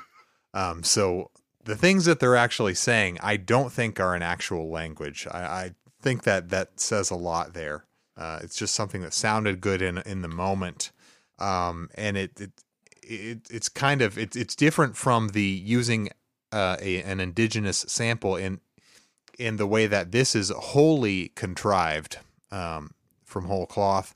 It does work on a like a movie score level in some ways, in that the key changes that keep rising, I think, are evocative and do kind of get some emotion out of me. 'Cause it's so arch and so dramatic, and it works on that level a little bit. But as I said, it would be in a movie that we would now. Kevin Costner saves Africa. Yeah, exactly.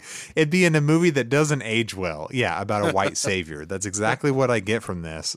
And it goes on for a long time. But yeah, that's all I had.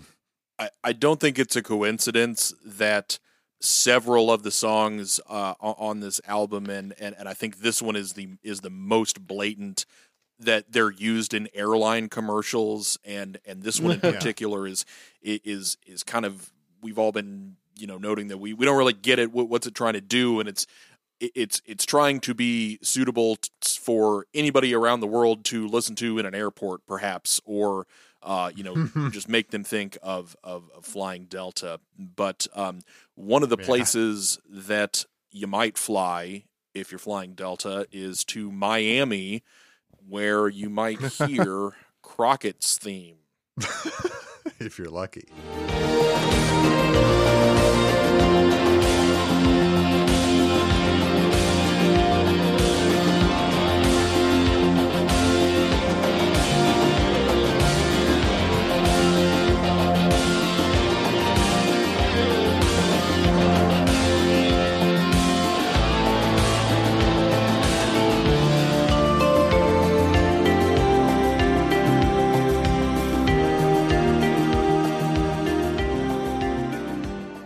Where have you heard it? It's another one that's on the commercial, and it was. I don't remember this from the game, but it was included in the Grand Theft Auto Vice City soundtrack, and also bank advertisements in the UK.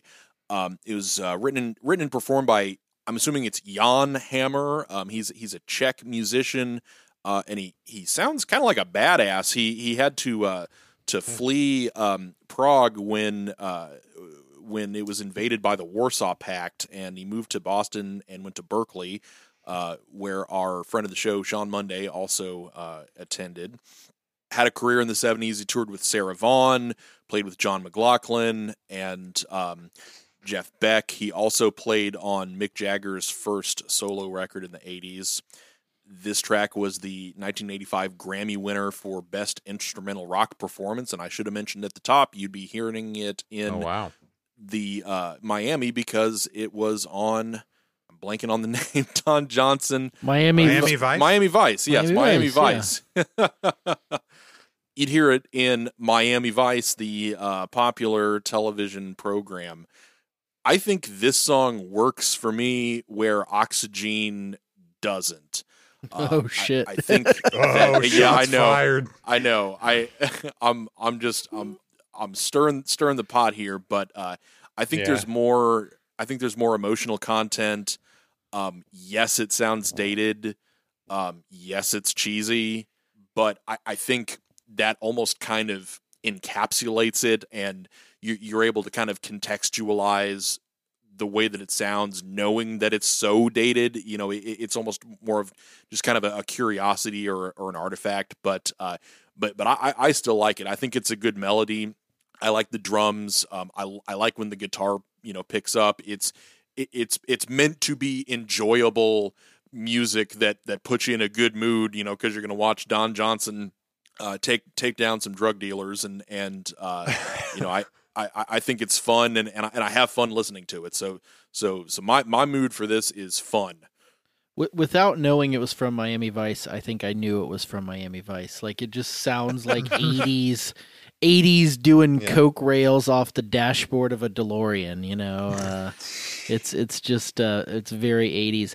I also noted a similarity to the Jar Oxygen, but I didn't necessarily think it was better than that. Like, it just felt like we were kind of back in that mood, you know, like Demas was very much in the same mood as like the Enya or the Enigma, and this is sort of back in the Tubular Bells and Jean-Michel Jarre kind of mood. And so to that end, I enjoyed it kind of the same way I enjoyed those, sort of as a good mood music, I guess you could say. But I still think I tend to prefer the stuff on this album that is more traditional song structure. I think that's just what I tend to gravitate more towards. I'd say my mood was mostly bored, honestly, until when the guitar kicks in and it does get more rockin', then I think the song is a lot more interesting. Up until then, I'm not wildly interested. This fell under the category of, well, at least there's no cultural appropriation in this one. So it's one of the few on the comp here. It makes me long for the Drive soundtrack. So if you're in the mood for the soundtrack beneath a cool guy driving a sports car around a city and illicit activities may be involved, check out the original score and soundtrack for the motion picture Drive. I think it was from around 2010 or somewhere thereabouts. That is a dope ass soundtrack. But it makes me think of that. Crockett's theme I wasn't wild about, though.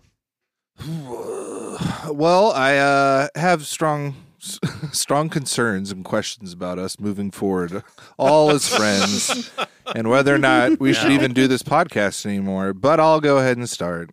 I love this track, and I think the only reason, the best thing that could have happened that I did not know that it was Miami Vice until like today. And really, but I've been listening to it all along, but I didn't know it was from Miami Vice. Never heard it before, and so I treated it as just like another instrumental artist. So my mood ring definitely sends me into an 80s frenzy, and I'm ready for any and all moods like this. I've mentioned Metal Gear Solid a ton of times, but it has such a great soundtrack that not only comes from the 80s with tracks you know from the 80s, but it also has inspired 80s for modern originals. So they made their own 80s inspired tracks specifically for the soundtrack. And I just feel like this would sit perfectly in there, running around, infiltrating different, like Stronghold and military bases as Solid Snake or I'm sorry, Venom Snake. But no, I think it's there's also some John Carpenter vibes there as well to me. Like I could hear this easily in a John Carpenter movie like Big Trouble in Little China, or it just has some of his tropes in there. But I think it's a pure mood all the way. But I didn't know it was from Miami Vice, and it's good that I didn't, because that would have probably soured me a little bit. Maybe I'd like it more if I never knew that. Yeah. Well, bias. I guess Don Johnson is on a mission, and he's going to go back in time and hook up with some monks in Central America, and this is what that might sound like.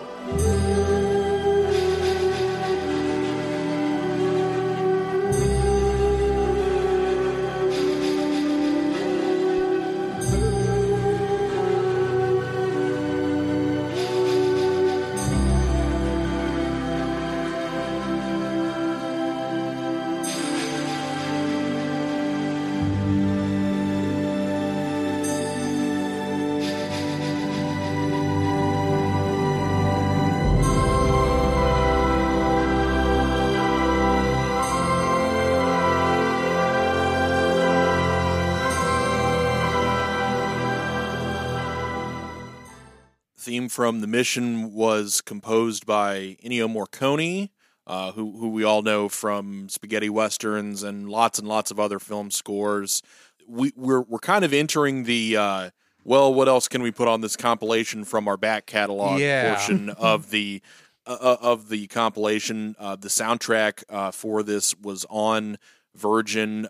Where have you heard it? Well, from the movie The Mission, a 1986 movie starring Robert De Niro and Jeremy Irons. Josh, I don't know if you were in this class with me, but I've actually seen this movie. We watched it in high school in a history class. I didn't remember the music from it necessarily.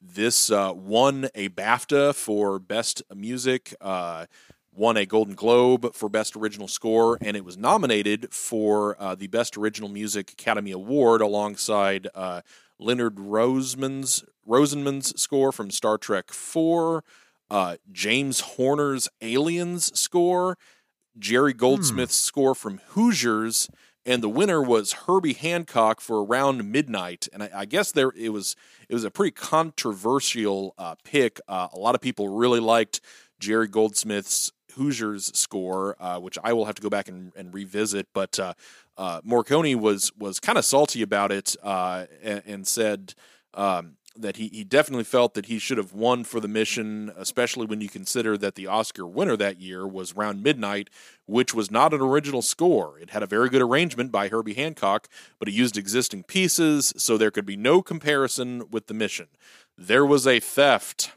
So Ennio was pretty spicy about it. I like this score. We heard just a bit of it, but it's got several things that kind of play to the themes of the movie. Obviously there's choral elements that would match with Catholic monks and also kind of that jauntier section. But I really liked the da da da da da da da theme.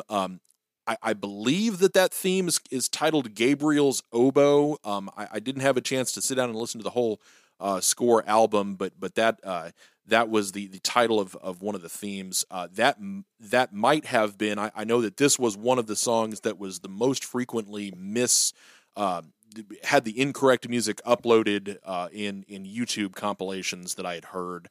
Several versions of quote unquote theme from The Mission were kicking around in YouTube. But that clip was from Logan's CD rip. So I liked it. I was, music scores like that kind of put me at least in a different place when I'm hearing them.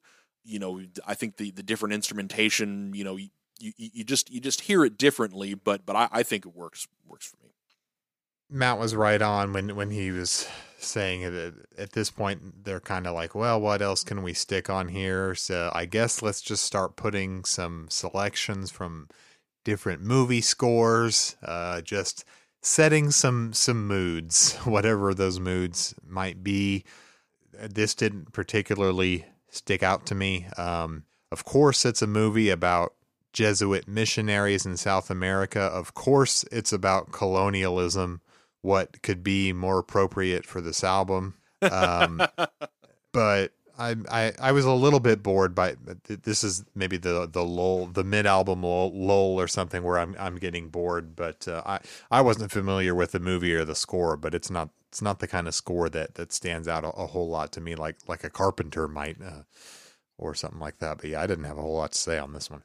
I will from what I recall from the film, Robert De Niro's character was actually someone who was kind of working with the indigenous people. So I take your point that there are elements of that colonialism too, but Robert De Niro's character was actually kind of in opposition to those. So that was just kind of an interesting thing that you'd picked up on. Yeah. So like a Dances with Wolves, another movie I haven't seen. Kevin Costner I think saves. That would be similar. Exactly. He's saving. He's their white savior. Well, I didn't go down too far of that. With this one is beautiful to me. I really wanted to get into more of Ennio's music. My mood ring gives me this feel of a grassy green field, like Napoleon Dynamite riding horseback to Kip and LaFonda's wedding, or maybe even some elvish wedding in Rivendell. Like, I'm just getting like this very springtime, like everyone is at peace and everyone is out in this, spring green field, and it's just beautiful and everyone's so happy. No, I kid, but I enjoy this. I think it's definitely a pure mood, and I think he does some good work. So I will really quickly say this because I want to get us going, but I love this one. This is one of my favorites on this CD, and I kept thinking, where have I heard this before? And I feel like maybe you guys will feel this way as well. So Blake, this is, if you can play the clip I put up, it says theme from the Mission knockoff. I put a little bit of the Mission and then the thing that it reminds me of right after it. This ought to be I'll good. see if this okay. you guys hear it as well.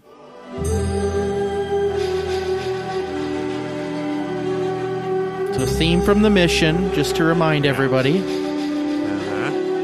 Okay. Oh my god. Oh my god, you're right.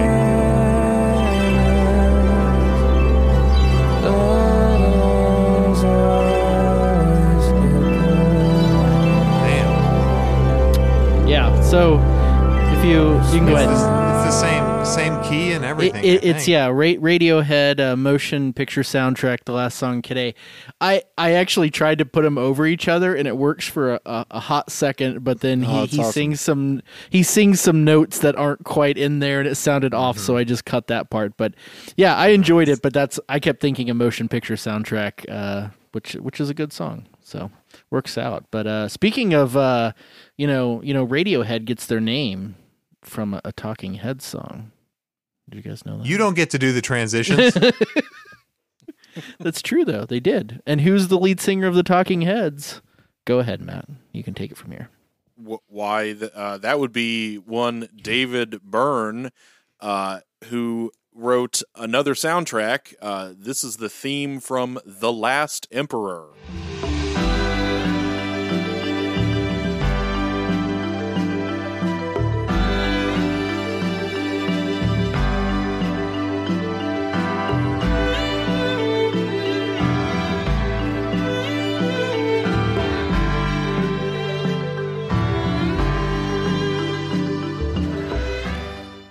Where have you heard it? Well, you've heard it if you've seen the movie The Last Emperor. Didn't identify any other uses in culture. It was another soundtrack that was released on Virgin Records. It's credited to the soundtrack itself is credited to Ryuichi Sakamoto and David Byrne. I think this song in particular is just David Byrne, but I know that they worked together for the record as a whole. This won the 1987 Oscar, so just a year after The Mission, for Best Original Score, beating out two different John Williams scores for The Witches of Eastwick and Empire of the Sun. Cry Freedom by George Fenton and Jonas Gwangwa, and Ennio Morricone again for The Untouchables, which is a phenomenal score, which I do remember enjoying very much. I think this is an interesting piece. I think that this probably succeeds where Carl Jenkins may have failed in kind of melding Western music patterns and styles with world or Eastern East Asian instrumentation. I believe that instrument that you hear, that percussive instrument, is called a metallophone or a metal phone, which I think works really well. I like this. I think it's a good melody. It's a simple melody. It's kind of going from the 1 to the 2 minor, just kind of working back and forth between those. There's not a lot going on with the melody. It's kind of just that one theme. So maybe not as much for me to hold on to necessarily as a theme from The Mission, but I think this works well as well, and I think it fits in this kind of let's see what we got in the back catalog section. Well, I think this is a nice track. I'd really like to see the movie at some point. I haven't seen The Mission either, so I'd really like to see that. So both of these tracks are just like, once again, an instrumental track to just kind of sit back and listen to. My mood ring imagines exploring China and diving into the culture. I never want to say never, but I doubt I'll ever make it to China. But I've heard that it's beautiful, and I love the music. So I only have good things to say about it. So it's definitely a pure mood for me. Yeah, seconded on that. I actually also really liked this one. I had a hard time. I guess, Matt, you actually kind of made the case there that it's not as like appropriating as some of the. I mean, it's not at all. Obviously, he's not sampling, actual like people singing traditional stuff and then reusing that without their consent. He's kind of playing song in that style. And at first I was like, is that bad? But then I was like, I guess, I don't know. You made the case there that it really wasn't. And so I'm like, okay, yeah, I'm fine with this. And I don't know. I liked this one. I did have the question of like, could you tell that it's David Byrne without knowing that? Because there's this part of me after hearing it was David Byrne that I couldn't not hear kind of like Talking Heads David Byrne a little bit in it. But then I was like, am I just doing that like because I know it's him that I'm just kind of putting it in there? Or is it genuinely there? I don't know the answer to that, but I did enjoy this track. We play rock and roll, and that's pretty much appropriated. Good point. I mean, that was sort of where I was at. I was like, I don't know. I mean, I guess the point is you have these discussions, right? But yeah. I'm not for or against it. It just popped into my head that, like, no matter where, I'm just trying to see, like, well, where does the line end or whatever? Like, where do you? Because it's a tough subject to try to figure out and to grapple with. We all know for it's sure all stolen. that Enigma Return to Innocence is not the correct way to and we've definitely used samples liberally and or have done things without consent or permission, I'm sure. So some of the cover, London Beat. hey, let's not bring that. But I enjoyed. Nobody needs to know. I enjoyed this one for sure. Blake, what do you think? Well, I want to point out this is on the album. This is our very first American composer. Though for some strange reason he is composing traditional Chinese music. I'm not sure why. My whole thing is like why. So I like David Byrne, and I've obviously talked about how I'm a fan of Talking Heads, and we've all kind of talked about that on this podcast. I don't know why this score had to be David Byrne. I guess he always had an interest in quotes here, world music, or did at some point. And through his connections, got this gig. It's just weird to me. I don't know if it's right or wrong or if it's appropriative or not, but it's weird. He had the collaborator, of course. But as far as what Josh was saying, I felt, to me, it sounded like if you replaced the violin melody with David Byrne's voice, it honestly would sound like maybe one of the lesser Talking Heads songs, like one that is a little more boring to me than... Like not one of their bangers, something but I could definitely... on Naked or one of the last album. One of the albums I don't listen to. I definitely hear David Byrne, but I hear more of that traditional sound than I do Byrne here. Just a strange one. I'm not going to revisit it a whole lot. It's not that interesting to me. It works okay as background music, movie score music, which I could say about a lot of the album. I'm a fan of him and his band, but this one didn't move the needle a lot for me. So yeah, I had that same thought about how the violin line, knowing that it's David Byrne, you could picture him singing over that melody. Yeah. I think that's an astute point. And I think that we're all having fun here, and we want to wish everyone happiness and prosperity. Just like the group Sacred Spirit. Well, not just like the group Sacred Spirit, okay? Not just like the group. Don't lump us in, okay? Because we don't want to do it just like Sacred Spirit. This song, Yeehaw Noha, Wishes of Happiness and Prosperity, is included in the commercial cut package. So for our clip for this song, I have gotten a hold of what this vocal was based on, which is the Navajo Shoe Game song, which is part of the Navajo origin myth. So we'll drop that in here.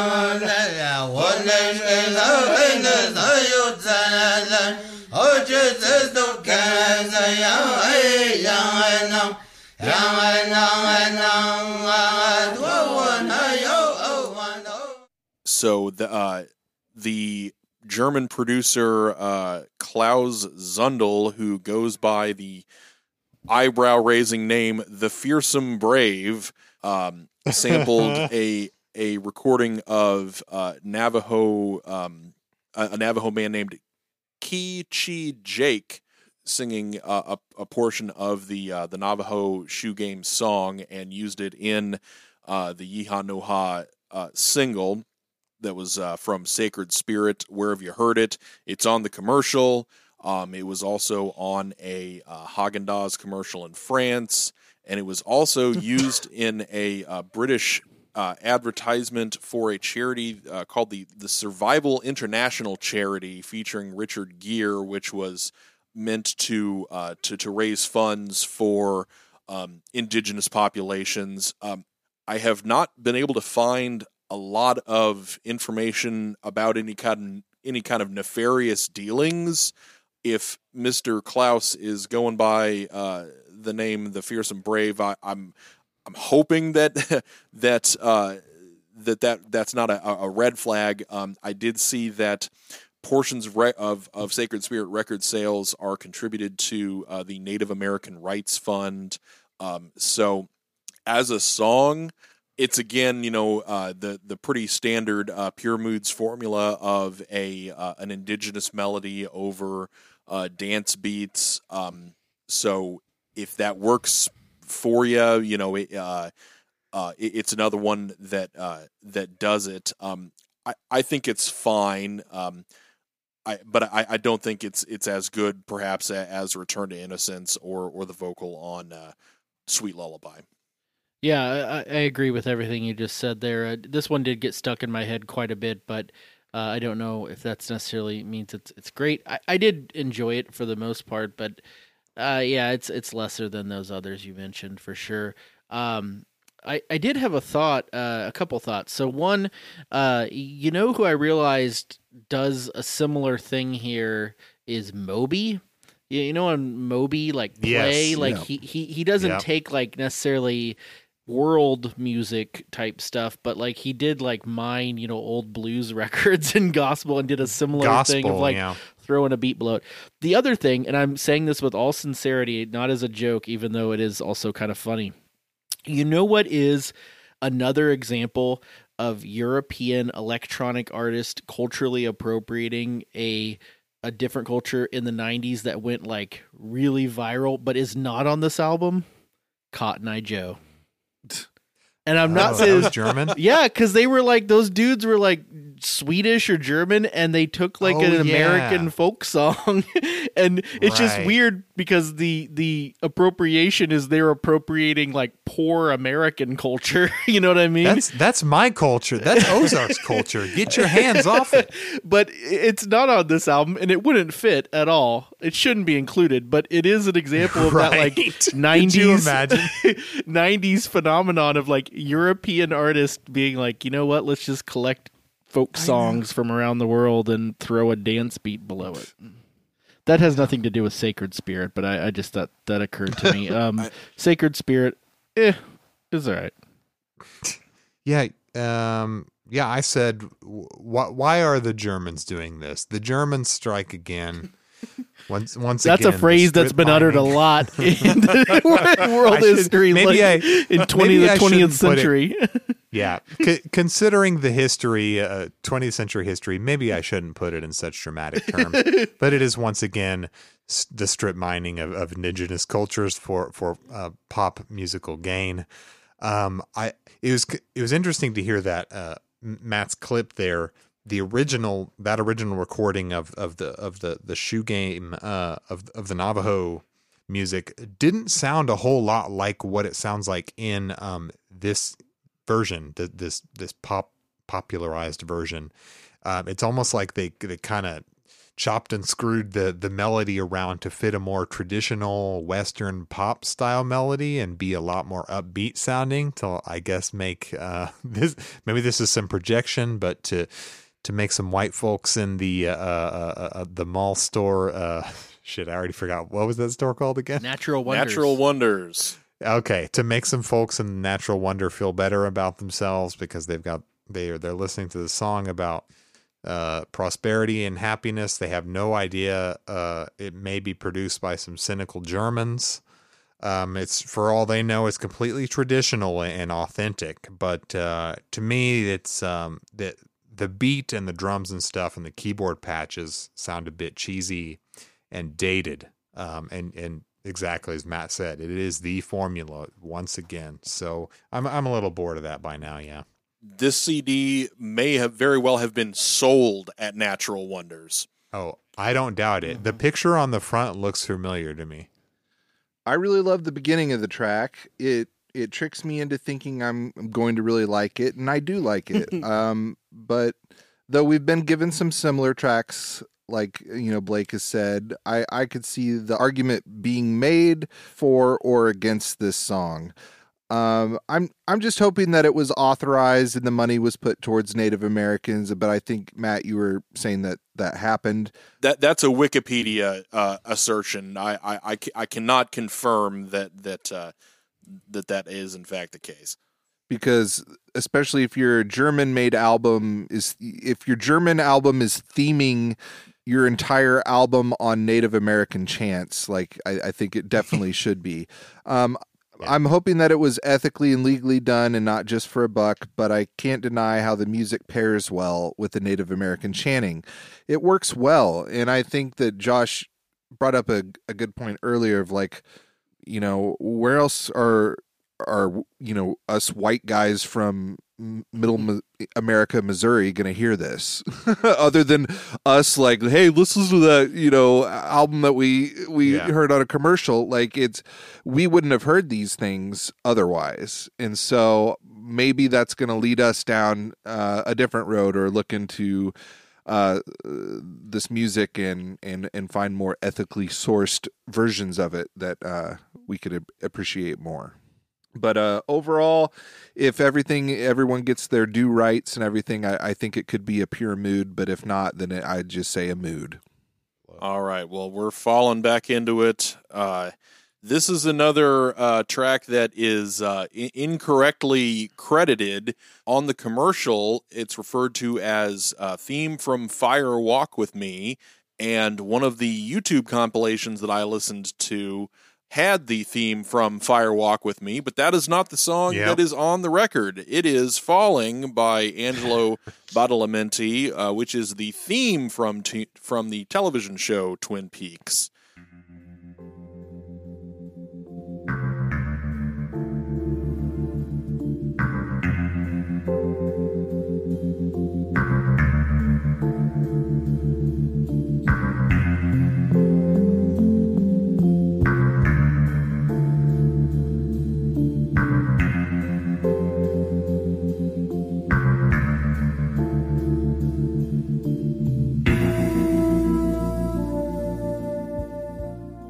Well, where have you heard it?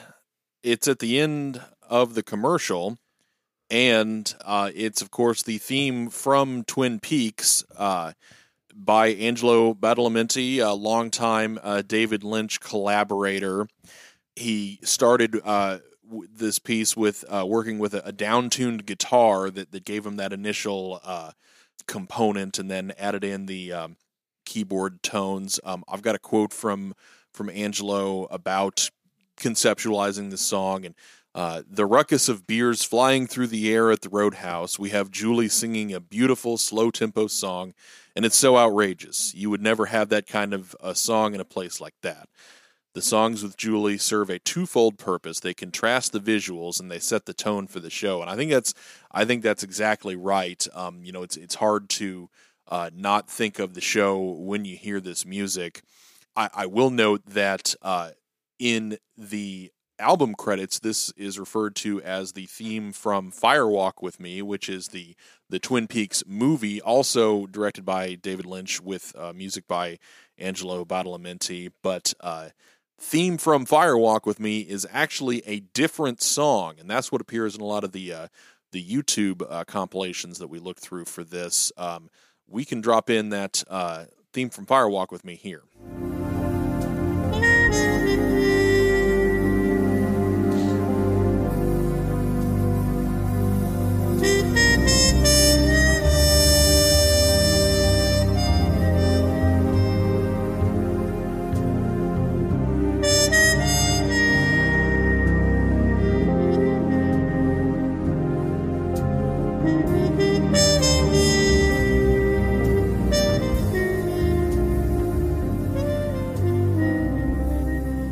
So obviously that still has that Twin Peaks vibe of the kind of mournful trumpet, muted trumpet, and the brushwork. But as far as Falling goes, it's great. I don't know. I know Logan is the resident Twin Peaks super fan, so I'll keep it short and say that this is very good music and absolutely belongs on this record. I had this down as one of the actual good pieces on here. Surprise, surprise. I was predisposed. I already liked this piece. So yeah, I have a bias. There is also, as Matt mentioned, the version with lyrics, which I'd recommend checking out as interesting as well. You hear it, I think, in the first episode of the show. What's most interesting about this piece to me, also Badalamenti, you might think he's Italian, but he's actually American born. So another one of the few Americans on this compilation. At first blush, this piece kind of sounds like a cheesy soap opera fakey fake thing, but I think when you give it a chance, there's so much more going on, and it's like a metaphor for the show itself almost. Like you think it's this weird, goofy thing, but it really pulls you in. The instruments all have kind of this surreal or fake sound. I was surprised to hear that guitar, whether it's a detuned or baritone guitar, it could have fooled me for like a fake guitar keyboard patch or something. I couldn't tell whether it was, but you say it was a real one with all that like reverb and vibrato on it. And I really love that, the dun dun, and then just the way the piece is constantly climbing. I love, and then as the title says, falling. Once it climbs to the top, it then falls down again. It's really weird to describe it without just listening to it, but I think it's a beautiful piece. I love the synth strings in there. For that Firewalk with Me piece, I thought that's interesting. It sounds like I've never even seen that movie, but it sounds like a combination of different pieces from the show, like combining the synth chords from the Laura Palmer Love theme. Mm-hmm. With that jazzy beat underneath with the brushes and the stand-up bass. So I like the combining of elements there from the show. I guess we can all be friends again. This is I do highly recommend. Hey, I haven't spoken yet. You don't know. Well, I think you got out lucky on the last one. You got to go after I got mad at them. So, right. So you're just going to have to deal with it. No, this is a banger-worthy track. It's beautiful. It's timeless. It's full of mood. I should note that I think it should be noted that David Lynch also gets a co-write in this song. And since I didn't see his name anywhere on the credits in the booklet that came with the CD, I got the idea that this was probably not quite authorized by Lynch. And in fact, I think those soundtracks are on like Warner Brothers maybe or something, like a whole nother. So it's like, why did Virgin, like, I don't know. Like, weird. Anyway, but Angelo Badalamenti is top tier, and I love Lynch and I love Twin Peaks. That's for sure. Special place in my heart. But my mood ring has the owl cave symbol on it, but I'm afraid it's a doppelganger or worse, a tulpa. But yeah, the shit is kind of a mess with the naming. Like, that's kind of a big disappointment. Like, I feel like that's just kind of a glaring. Like, you're taking something that's already, like, people complain about as being hard to understand, and you're just, like, making it even more confusing. You know, it's like, thanks a lot. Great. Anyway, there is a version that I recommend with Julie Cruz's vocals and the lyrics written by David Lynch it's very worth it.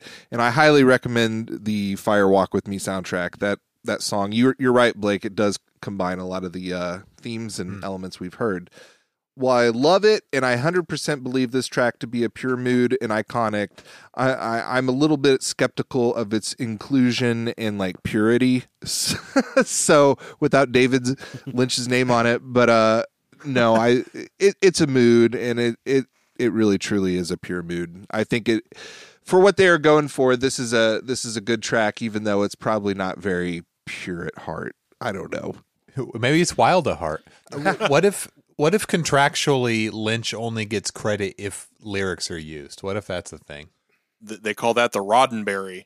He could have been doing that guitar thing, like, because David Lynch has this thing where he plays guitar on a lot of these different albums, like with Blue Bob and like these different groups, and he'll like detune guitars and he'll lay them across his lap and like play them like almost like a lap steel, and just like move he takes a completely different approach to the guitar. It's not even like, it's his own approach to it. It's like how I play. That sounds wild. Yeah, it's crazy, but he gets these weird sounds that he loves. I'll just quickly say I do like this one.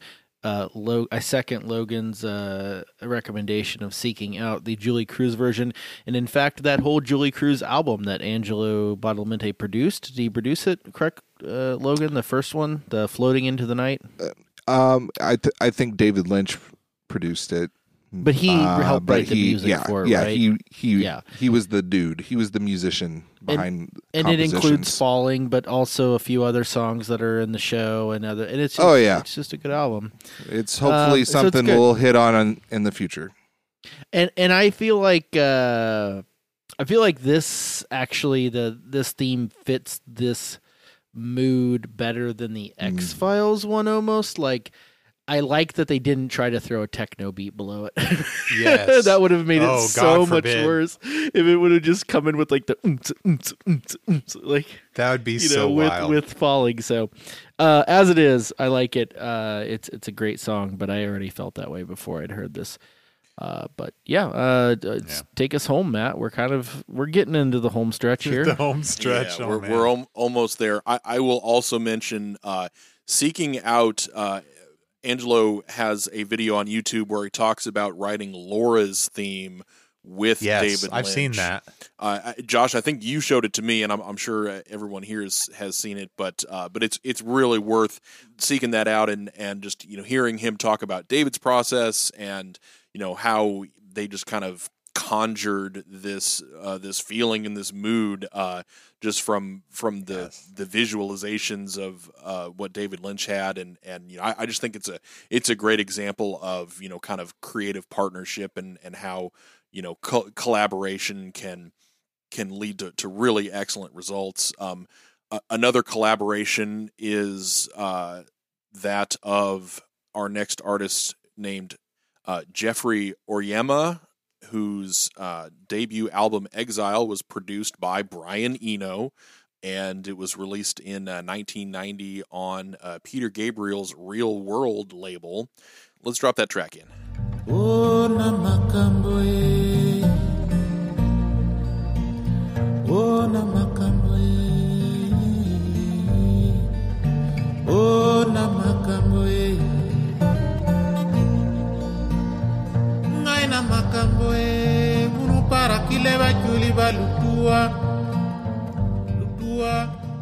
And I should have mentioned that the title of the track is Makambo. Jeffrey Oryema fled Uganda after his father, Areneyo Wilson Oryema, who was a cabinet minister in the Idi Amin government, was murdered in 1977, likely on the orders of the government. So his son Jeffrey had to flee. The album Exile was recorded in 1990. Jeffrey plays guitars. Peter Gabriel provides backing vocals on some other tracks on the record. I wasn't really able to find much about the recording or just the song in general, but he did perform at Woodstock 94, which is the good Woodstock of the 90s. But I like this track. It kind of only has one thing that it does, but it does it really well. You might say, well, this is like, music at the spa, and I think that is correct to a certain extent, but there's emotion there, and there is longing, and it's evocative beyond just kind of your bland facial accompanying soundtrack. So I think that it is one of the purest of pure moods on the record, and I was glad to hear it. I had not heard it. I want to say that his name sounded familiar, like I might have heard of him, but it's not included on the commercial, and it's not used anywhere that I've been able to find. Yeah, I admit I don't know much about this song and didn't research this one as much, but I definitely low-key think this is one of the best tracks on the album. My mood ring senses a sadness in this track, but not in a bad way, in a very calming way for me. Melancholy. I love how it's drowning in reverb. The guitar playing is just beautiful. The singing is too, but I get this sense of a misty, foggy walk through distant memories and silent city streets, and just kind of this trance-like state of, it kind of is one note, but doing it well, but it just kind of turns into almost a meditative kind of thing for me. So I think it ranks high up in the pure mood category. I enjoyed this one. I don't know if I enjoyed it to the degree you guys have so far. It is interesting that this is one where we have someone singing a song that is just like, I don't know, it's just a song they wrote. It's not like a sample. It's not from something. It just seems like it's a actual piece of world music that's not been kind of taken out of context. So I don't know. I enjoyed it for those reasons. It's not something I normally would listen to, but I did enjoy it. Did anyone else accidentally come across some sort of dance remix as I did on, on YouTube? So it has been. No, but I need to hear it though.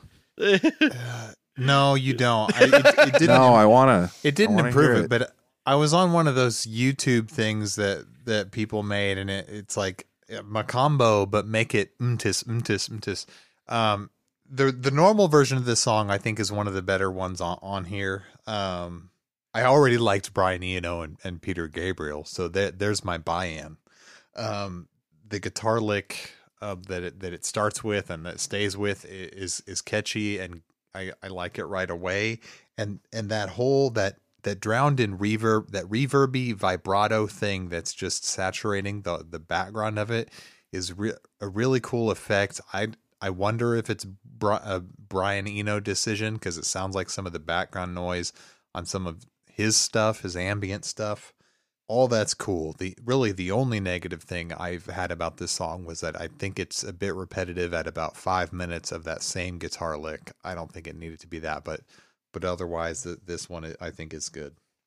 All right. We're all married now, and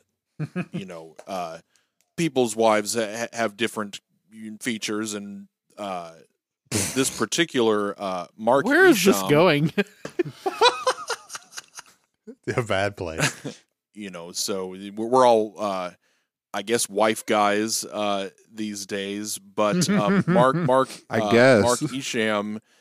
Isham is a wife guy, and his wife has champagne shoulders. Let's hear it.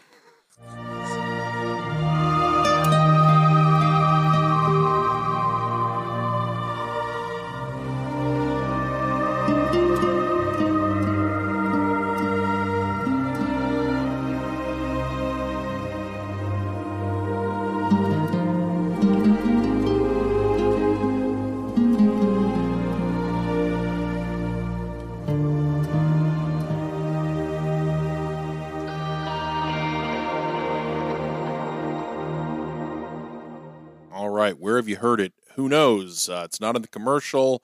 It's not used anywhere else. But you have probably heard Mark Isham. He's an American trumpeter and synthesist and film score composer. He's worked on tons of movies, most notably Point Break. He was nominated for an Oscar for his work on A River Runs Through It. He did the score for Fire in the Sky, which, Josh, I know is a movie that you enjoy, and Logan too, I think. I watched that recently. I don't know if enjoyed is the right word. But I watched that for a podcast, Lupine Transmissions, recently. I didn't even know that he did that score. Yeah. Additionally, Time Cop, Nell. He wrote a score for Waterworld that was rejected. The Net. Those are probably the biggest ones. Also, Chicago Hope, The Black Dahlia, Chicago Hope, the television program. According to this, Bill and Ted Face the Music. So he's been all over. Wow. All over Hollywood.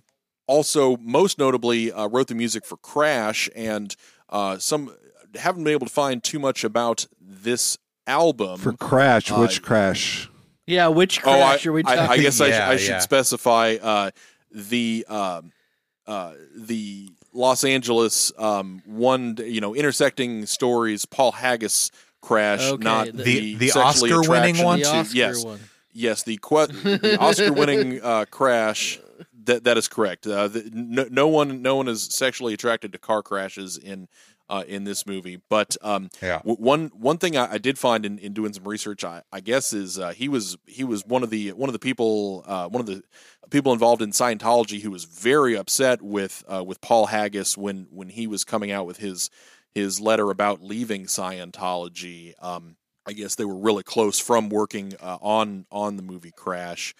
As far as the song goes, I mean, I don't think I will be alone in being kind of ho-hum about this. It's just kind of mopey spa music with, pretty schmaltzy strings. I did include that guitar kind of strum that's right at the end of the track that I think is the best part of the track. That's kind of the only thing that I really grabbed onto with this. Yeah, I got nothing. This is a nothing song. Really, I know it's something that Logan brings up before, and it is stereotypical that I lose interest at the end of albums. But I mean, this one is trying to make me lose interest. I feel like at this point, like, come on, these last few tracks. I know I'm tipping my hand, but they are not winners in the overall scheme of things on this album. It's just. Boring. I don't know. I got nothing. Blake, you got anything for this one? I do feel the same way. The last few tracks seem kind of tacked on, boring stuff. Just like, just throw whatever on there. No one will be listening by this point anyway. Except me. I don't think it's from a film score, except for Logan. Okay. Logan always pays attention to the end, compared to It has a slow and soft and Sigur Rossi quality, but not as exciting as their music. I called it chill out music for moms, maybe. I don't know. But my wife, I got a kick out of the title. Anytime you put my wife in the title. Go ahead. I'm not gonna I'm not gonna waste my time. I loved it, and I had a lot of reasons for liking it, but I feel stupid now. But you can love it. Nah, I feel I don't know. yeah, I get it. But I don't know. Listen to the track on your own and decide for yourself if you like it or not. And I think it's a total pure mood. It is a mood. How do you feel about the nylon string guitar? I love it. And okay. I think it's awesome. The first guitar that I ever owned was a nylon string guitar given to me by my grandpa, and I just love that like flamenco style of playing.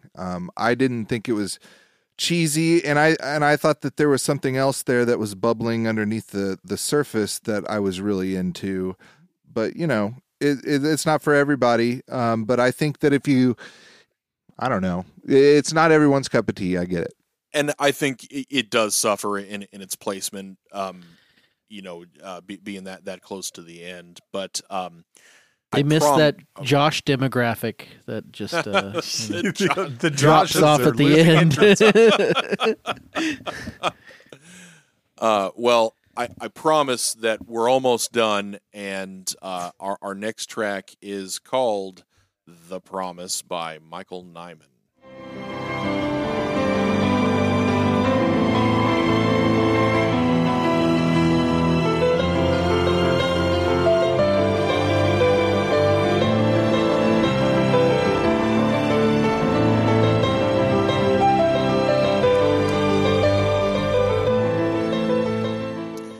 That was the theme from the movie The Piano, starring Holly Hunter. This is another one of those. The soundtrack came out on Virgin inclusions.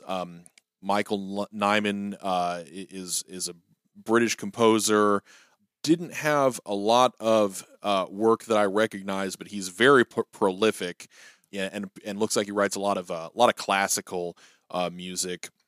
It was nominated for a Golden Globe Award for Best Original Score and for a BAFTA, but lost both of them. Don't really have a lot on this song, but I do like it. I'm a piano player, so I'm always going to perk up when I hear interesting piano compositions. I like what he does with the rhythm. And kind of the accents, and there's a lot of triplets and kind of 6/8 halftime. So I think it's a neat little track to slip in there. It might be a little bit long. It's right over 4 minutes, but I think I'm taking the Logan position on this one. That there's more here than meets the eye. Or the ear, as it were. It's a transformer. Yeah, it's from the Piano soundtrack as a piano-based piece. Shocking. It is a mood, I guess. They did warn us with the title of the compilation there were going to be moods, and so this sets a mood. It just doesn't particularly grab me. I was like, my thinking was, are they just now choosing film score cuts at random here? But no, it's a Virgin Records thing. Within Virgin, I don't know how they're selecting things, but maybe it is based on awards nominations. I wasn't all that into it, but it's some sort of mood. So I believe that my mom, I heard this song a lot. My mom had it on cassette. The Piano soundtrack, and so she was definitely playing that a lot, and I think it's a great piece. I won't overhype it or anything. My mood ring senses an introspective classical like piano piece that makes me imagine like I'm on a horse driven carriage out to meet my rich great uncle and seeing the beautiful countryside, but still on a mission of self-discovery, or more like a young boy chilling in the back of a Aerostar minivan, vibing out, going to grandma's house in Springfield. But no, I grew up in a very musical household. My mom played piano, my sister played piano, and they both played violin. And I just remember hearing this track quite a bit, and I probably was annoyed with it when I was a kid and would rather listen to something else. But now it's just it's just a good memory. So it's nostalgia, pure mood. This is one, Matt, you mentioned the Anna music, the PBS thing, the robots playing music or whatever. Yeah. This is one that I think of that. Like I got like self-playing piano vibes. Maybe it's just because the guy is so good at piano. I don't know. I was listening to this. I was like, it almost sounds like it's a programmed kind of thing. But I guess I maybe I just don't know what piano sounds like when it's played that well. Matt, you're the piano guy. What did it didn't sound like that to you? Well, I mean, it sounded natural enough to me. It's funny that you mentioned that. I guess that Holly Hunter actually played the piano parts in the movie, and the version from this the version from the soundtrack is a re-recording of the score in which Michael Nyman plays it. So it was interesting that you picked up on the playing style. I mean, it is very precise and very percussive. In kind of going after those triplets and those accents, but where you might hear automation, I hear intensity, emotional intensity. Yeah, I really got nothing else to say though. Like I said, it's kind of in this dry stretch for me where these last few I don't feel very strongly about at all. So Josh is fading. I'm fading. Well, I know. It's stereotypical of me to do that, but I don't know. Take us home, Matt. Well, the end is here, and so is Lily, or at least she was.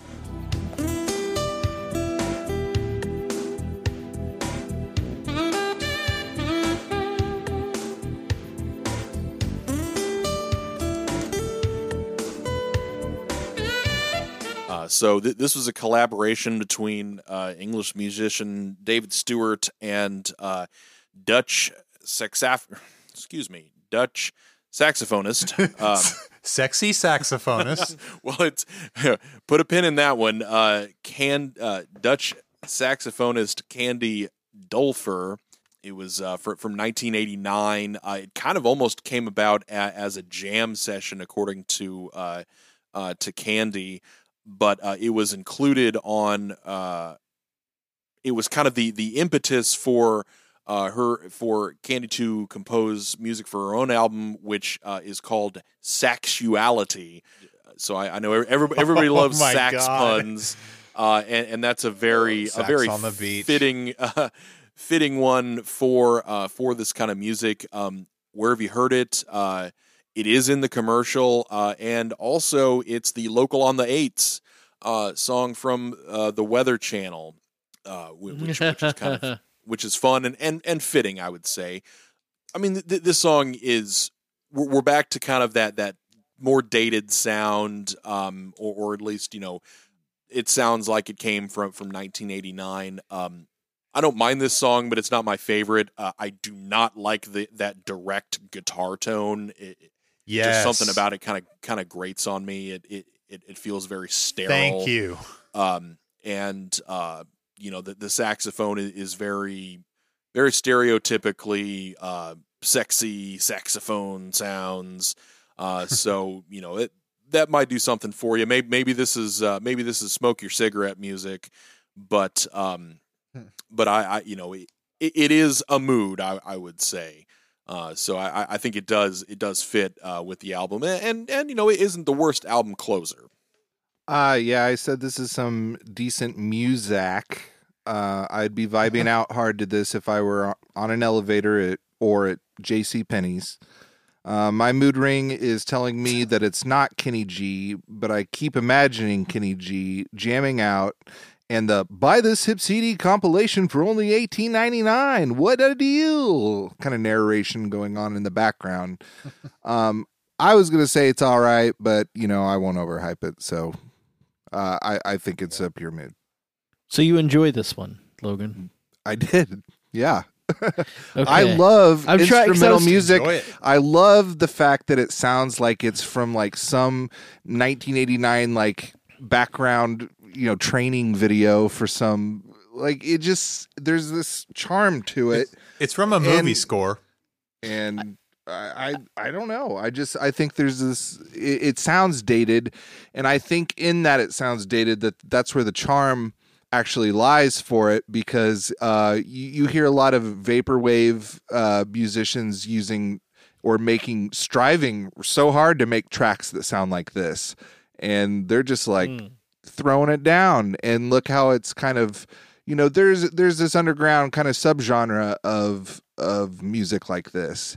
And I think it's kind of cool, and especially that it's on. It's the irony of it being on this CD and on this compilation that you get from a commercial. I think the kitsch value in it alone is what makes me, kind of enjoy it. Yeah, it's not that far from something that you might hear on Twin Peaks. It's kind of it's kind of that same 80s nighttime soap opera vibe. It's kind of, another shade or flavor of that.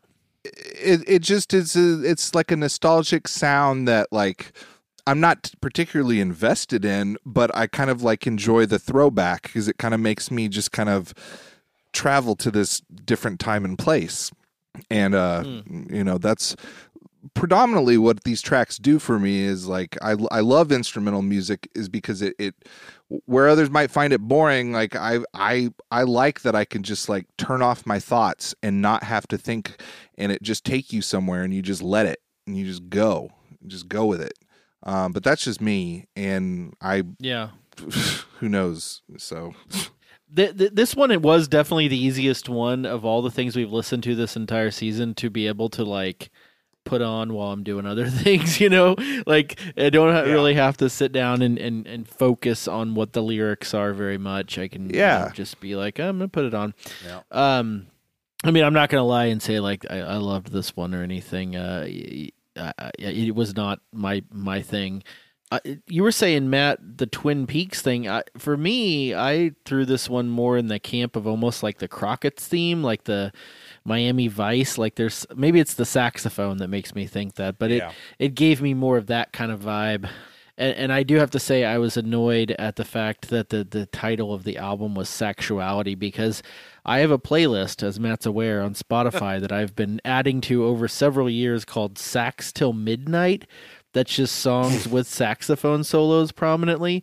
And when I saw that the album was titled Sexual, I was like, that's such a better title. I'm really annoyed I didn't come up with that. Like, that's such a better title than my dumb one. I think it's a fine song about an acoustic guitar and a saxophone falling in love.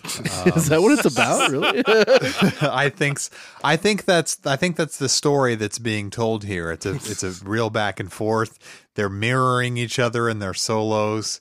It's a bit cheesy, but this Candy Dulfer, who I didn't know the existence of until I looked up a live version of this. I think she can really wail. I don't know. I think the saxophone sounded very good. She's obviously some sort of virtuoso. That whole part was fine for me. The other guy, I think he should have just played electric or something. So he's playing an acoustic electric, which sounds like it very well could be plugged directly into the console. Oh, it absolutely is. It has to be. As soon as you hear, I'm so glad to hear what Matt said, because as I was listening, I was like, that doesn't sound right to me. What are the guitar guys going to say about this? Because this is off. As soon as you hear, obviously he's a good guitar player, and like, I don't know why he's making the choices that he does. You hear the first two notes come in, and it sounds like there are intonation problems between the two strings. I don't know what's happening with the way they play off each other, but it like ruins the guitar part for me for the whole song pretty much. Obviously, he really gets into it, and he can, I guess, the equivalent of shredding on an acoustic electric. I don't know why. It should just be an electric guitar. I think that the tuning would sound better. It's extremely hot in the mix. That direct guitar. That's a big problem of it. Where the saxophone is more laid back, and I think sits better in it. It has a bit of a dated sound. I don't know if I believe that this was a jam done in one take, as is the lore, that they were in the studio and just jammed it out in one take on a whim. That I don't know. That's a bit urban legendy sounding to me, but the whole compilation could have maybe ended on more of a banger. This one was a little mediocre, but I do like that saxophone. All right. Well, we got through all of them, all of the moods. We've oh man, we've identified their pureness. So now let's think about or talk about the compilation as a whole. I had trouble with the banger. I wanted to say Return to Innocence because anytime you've got John Bonham in the mix, you've got a lot of banger energy there. But just listening back to the clips, the banger for me on this is that X-Files remix. It just hits so hard, So that's my banger. I'm going Orinoco Flow, baby. Sail away, sail away, sail away. Well, let's double up here. I also said Against All Odds, Orinoco Flow. Hell yeah. It's what jumped to mind. I'm sorry. I said X-Files. Yeah. Okay. Even split. Even split. Okay. Weird. That never happens. Don't sleep on it. Don't Sleep on It for me was surprisingly, even to myself, was Theme from the Mission. I think it's really beautiful, and it's kind of a cheat because it's more of a suite, so there's more elements to it to kind of think about and evaluate. But I love Ennio Morricone, and I've not heard that After Midnight or the Herbie Hancock, Round Midnight score. I may go check that out, but it was definitely Oscar-worthy work. Matt, I also went Theme from the Mission. It was my one of my favorites, and I'd never heard it before. So yeah, I went Theme from the Mission as well. Ennio Morricone. Interesting. I said Don't Sleep on Tubular Bells because it's more than just those opening notes that you hear in The Exorcist. It's so very much more. I'm going with Jeffrey Oriema's Macambo. That's a good choice. I think we're going to have some agreement here. I don't need... Maybe. Maybe. At least among some of us. I do see what you see in My Wife with Champagne Shoulders, Logan, but I don't share that feeling, so I'm going to skip that one. That could have been one of mine as well. I'm going The Promise by Michael Nyman. It's the one that I just came to mind when I was thinking of which one really does nothing for me. Yeah. There were a few like that were kind of skippable, and I just went ahead and said My Wife, so I'm sorry to Logan and all wives out there. Now I could guess what I'm I don't know. Logan, what's your skip it? I was trying to in my head think of what you've said tonight and like which one you probably would skip. But I'm skipping Orinoco Flow. Ooh, okay. Ooh, I should have kept track this season of the times when someone's banger has been someone's skip it. Like I feel like it's happened a handful of times. I didn't keep track of that though, unfortunately. Was Napoleon Solo somebody's banger? Maybe. No, I don't know. What? Maybe it don't. It was Orinoco. So Sean Orinoco Flow just doesn't do it for you then. No, not at all. It's from Belize to the deep. What is there for me to emotionally attach to? I know, and that's how You're right. I listen to music. I think where it's more of an emotional connection for me, whereas I don't know. It's not an intellectual thing for me. I'm more of an emotional connection. What it makes me feel, like how it, I don't know. I just got all the hormones, guys. I don't know. I think you've got a point in that Orinoco might be emotionally hollow. I want to clarify that my banger status is mostly ironic. Now that you say that, I get that, and I think you're right in that. I think I approach it differently. Like I guess I go always more for like, what do I like? Yeah. I gravitate to certain melodic things. You know what I mean? Like, and you know that you've known me long enough. Yeah, that. So. Cover, okay. Right? Cover?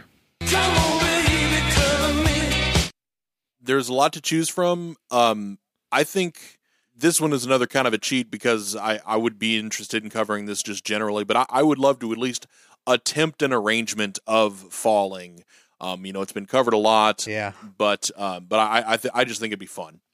I actually seconded that. I also put Twin Peaks theme because I also think it would be interesting to figure out a way to do it. Yeah, I that was one of my choices. I'm wondering how many rock bands have already kind of gone for this. My other choice is Sade-ness because it would be so funny to do. I don't like my cover pick anymore, so I don't really have a. I don't have a backup. Twin Peaks. No, Lily was here. I was really rooting for Oxygen Part 4, thinking that would be the. That's good. That's good because there's so many. I don't know. I'm not going to defend this compilation really. I feel like, by the way, we've taken the wind out of Logan's sails here at the end. I feel like we beat him pretty down with our in this whole. Really? I feel like I'm not gonna lie. I mean, I'm not mad at anybody or like anything. I was just joking about all that stuff. But yeah, I think it does raise some questions and new things that I need to process. For no, love what you love and don't be ashamed. It's not that I'm ashamed. It's just there's more than just what your guys' reactions are that I'm disappointed about in this. There's things that I'm disappointed in with just generally in some of the songs and the appropriation and just the. I don't know. It was kind of one of those things where it's like you were looking forward to going back to this thing from your childhood and the thing where it's like you try to go back, but you can't. And it's like you find out can't go home. All the little termites and bugs crawling underneath its, seemingly nice. Yes. Like a David exterior. Lynch movie. Yeah, it's just kind of disappointing to just, I don't know. There's a lot of, I have a lot of process on this. But I will say, Logan, that I think that would be a good cover because I think some of the issue that I had with that was just the tones kind of sounded a little stale and fake to me. But I think there's some interesting melodic things going on. So I think that's actually a really good choice for a cover. Well, I was just going to say, generally, this album is ripe for a lot of things because there's. I feel like maybe it's just because we've been living in Tribe Called Quest land for a little while. Like this has so much that I feel like you could interpret in a rock band, in that kind of a format. Like it'd be interesting to see a bunch of these songs be reinterpreted that way. There's a lot of room for interpretation, except for some of the ones that, like, I don't know how you would be able to cover, like Return to Innocence in a way that would be sincere, I think it would be taking those melodic elements and just doing another interpretation. But I guess to sum it up, I was I was half joking when I suggested this, but also, it's such a ubiquitous cultural artifact that I was really happy to have gone through everything and, be exposed to things, because I'd never heard that Oxygen song or Theme from the Mission, finding new stuff, even amongst ones that you'd heard from the commercial was definitely a worthwhile thing to do, and I think looking back at it, it's definitely a time capsule of that era. There's some problems here. I think the problems are with the people that made it and their attitudes towards the music, not necessarily so much the music itself. Which kind of makes it sad because, you can like a song, but then also know, hey, this is just kind of a bummer, which is unfortunate, but it's hard to not have that emotional attachment connection. I would say that this album, I would rate this as 2 intact sage bundles and 1 burning sage bundle. Okay. So I tallied up 17 tracks, right? I liked 11 of them. And I think I was actually being kind of generous now that I think about it. But wow, I mean, I did like 11, probably, which is about 65%, or 3.5 rain sticks from Natural Wonders. Remember rain sticks? Good. You turn them like. Oh yeah, I had a rain stick. Yeah. That's all they sold there. Yeah, and rocks. It's me. Man, I wasn't as generous. I was just not generous. I felt disappointment as well. Going back to this, not as fun as I thought it might be based on kind of the cloud of ironic enjoyment surrounding this whole phenomenon. So for once I actually did the little math thing, and I'm not going to make any friends with this, but I said that 2 songs were what I called truly good songs, which is an asshole-ish thing of me to even say. And I mean, it is what it is. And so for those 2 songs that I found truly good, I gave it 2 unicorns. It's an endurance thing too.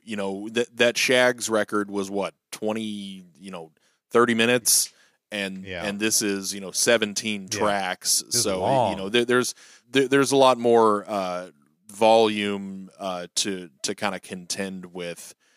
Yeah, so I'm stereotypically going to rate this higher than everyone else, I'm sure. So I'll just go ahead and just say it. I liked 13 out of the 17 tracks. That gave me a 76%, or 3.5 slow motion women in white dresses. But with champagne but shoulders. whatever. Pairs but well whatever. with the unicorn. That's the same rating as Josh, 3.5. Somewhat. I said 65% technically, but yeah. Well, if you want to get technical. Yeah. Well, technically it was 3.8 then, so for me. So that's Pure Moods. Matt, you want to talk about next week? Next week we're doing our end game episode. We're closing out this season. All 4 of us have selected artists and covered them, and we're going to take some time off and prepare for our upcoming season. But before we do that, we're going to do kind of a wrap up show. We'll certainly email and Twitter and Instagram, get at us, and we'll discuss your comments and look at some kind of season ending stats and some of our overall favorites, and we're going to have a feature where we talk about one that we just can't live without. So that's coming up next week on the Discographology podcast. Thank you for listening to More of That Presents Discographology. We appreciate everyone who supports the show by leaving reviews, sharing and subscribing on social media, and contributing on Patreon. You can check us out on Instagram at More of That Presents, or on Twitter at DiscographPod, and on Facebook at More of That Band. We have all kinds of playlists up on YouTube at More of That Presents Discographology. Our original music can be found on YouTube Music, Spotify, Apple Music, and all of the other streaming services. And you can check out the latest at moreofthat.bandcamp.com. Discographology is just one of the shows on the Ox Audio Podcast Network. Check out Are You There Pod for reviews of your favorite young adult novels. Tune into those spooky signals from Lupine Transmissions, or open up the toy box on Shelf Life, a collector's podcast. Support the shows and get bonus content at patreon.com/oxaudio. That's patreon.com/AUXaudio. Thanks again, and as always, don't forget to listen to music.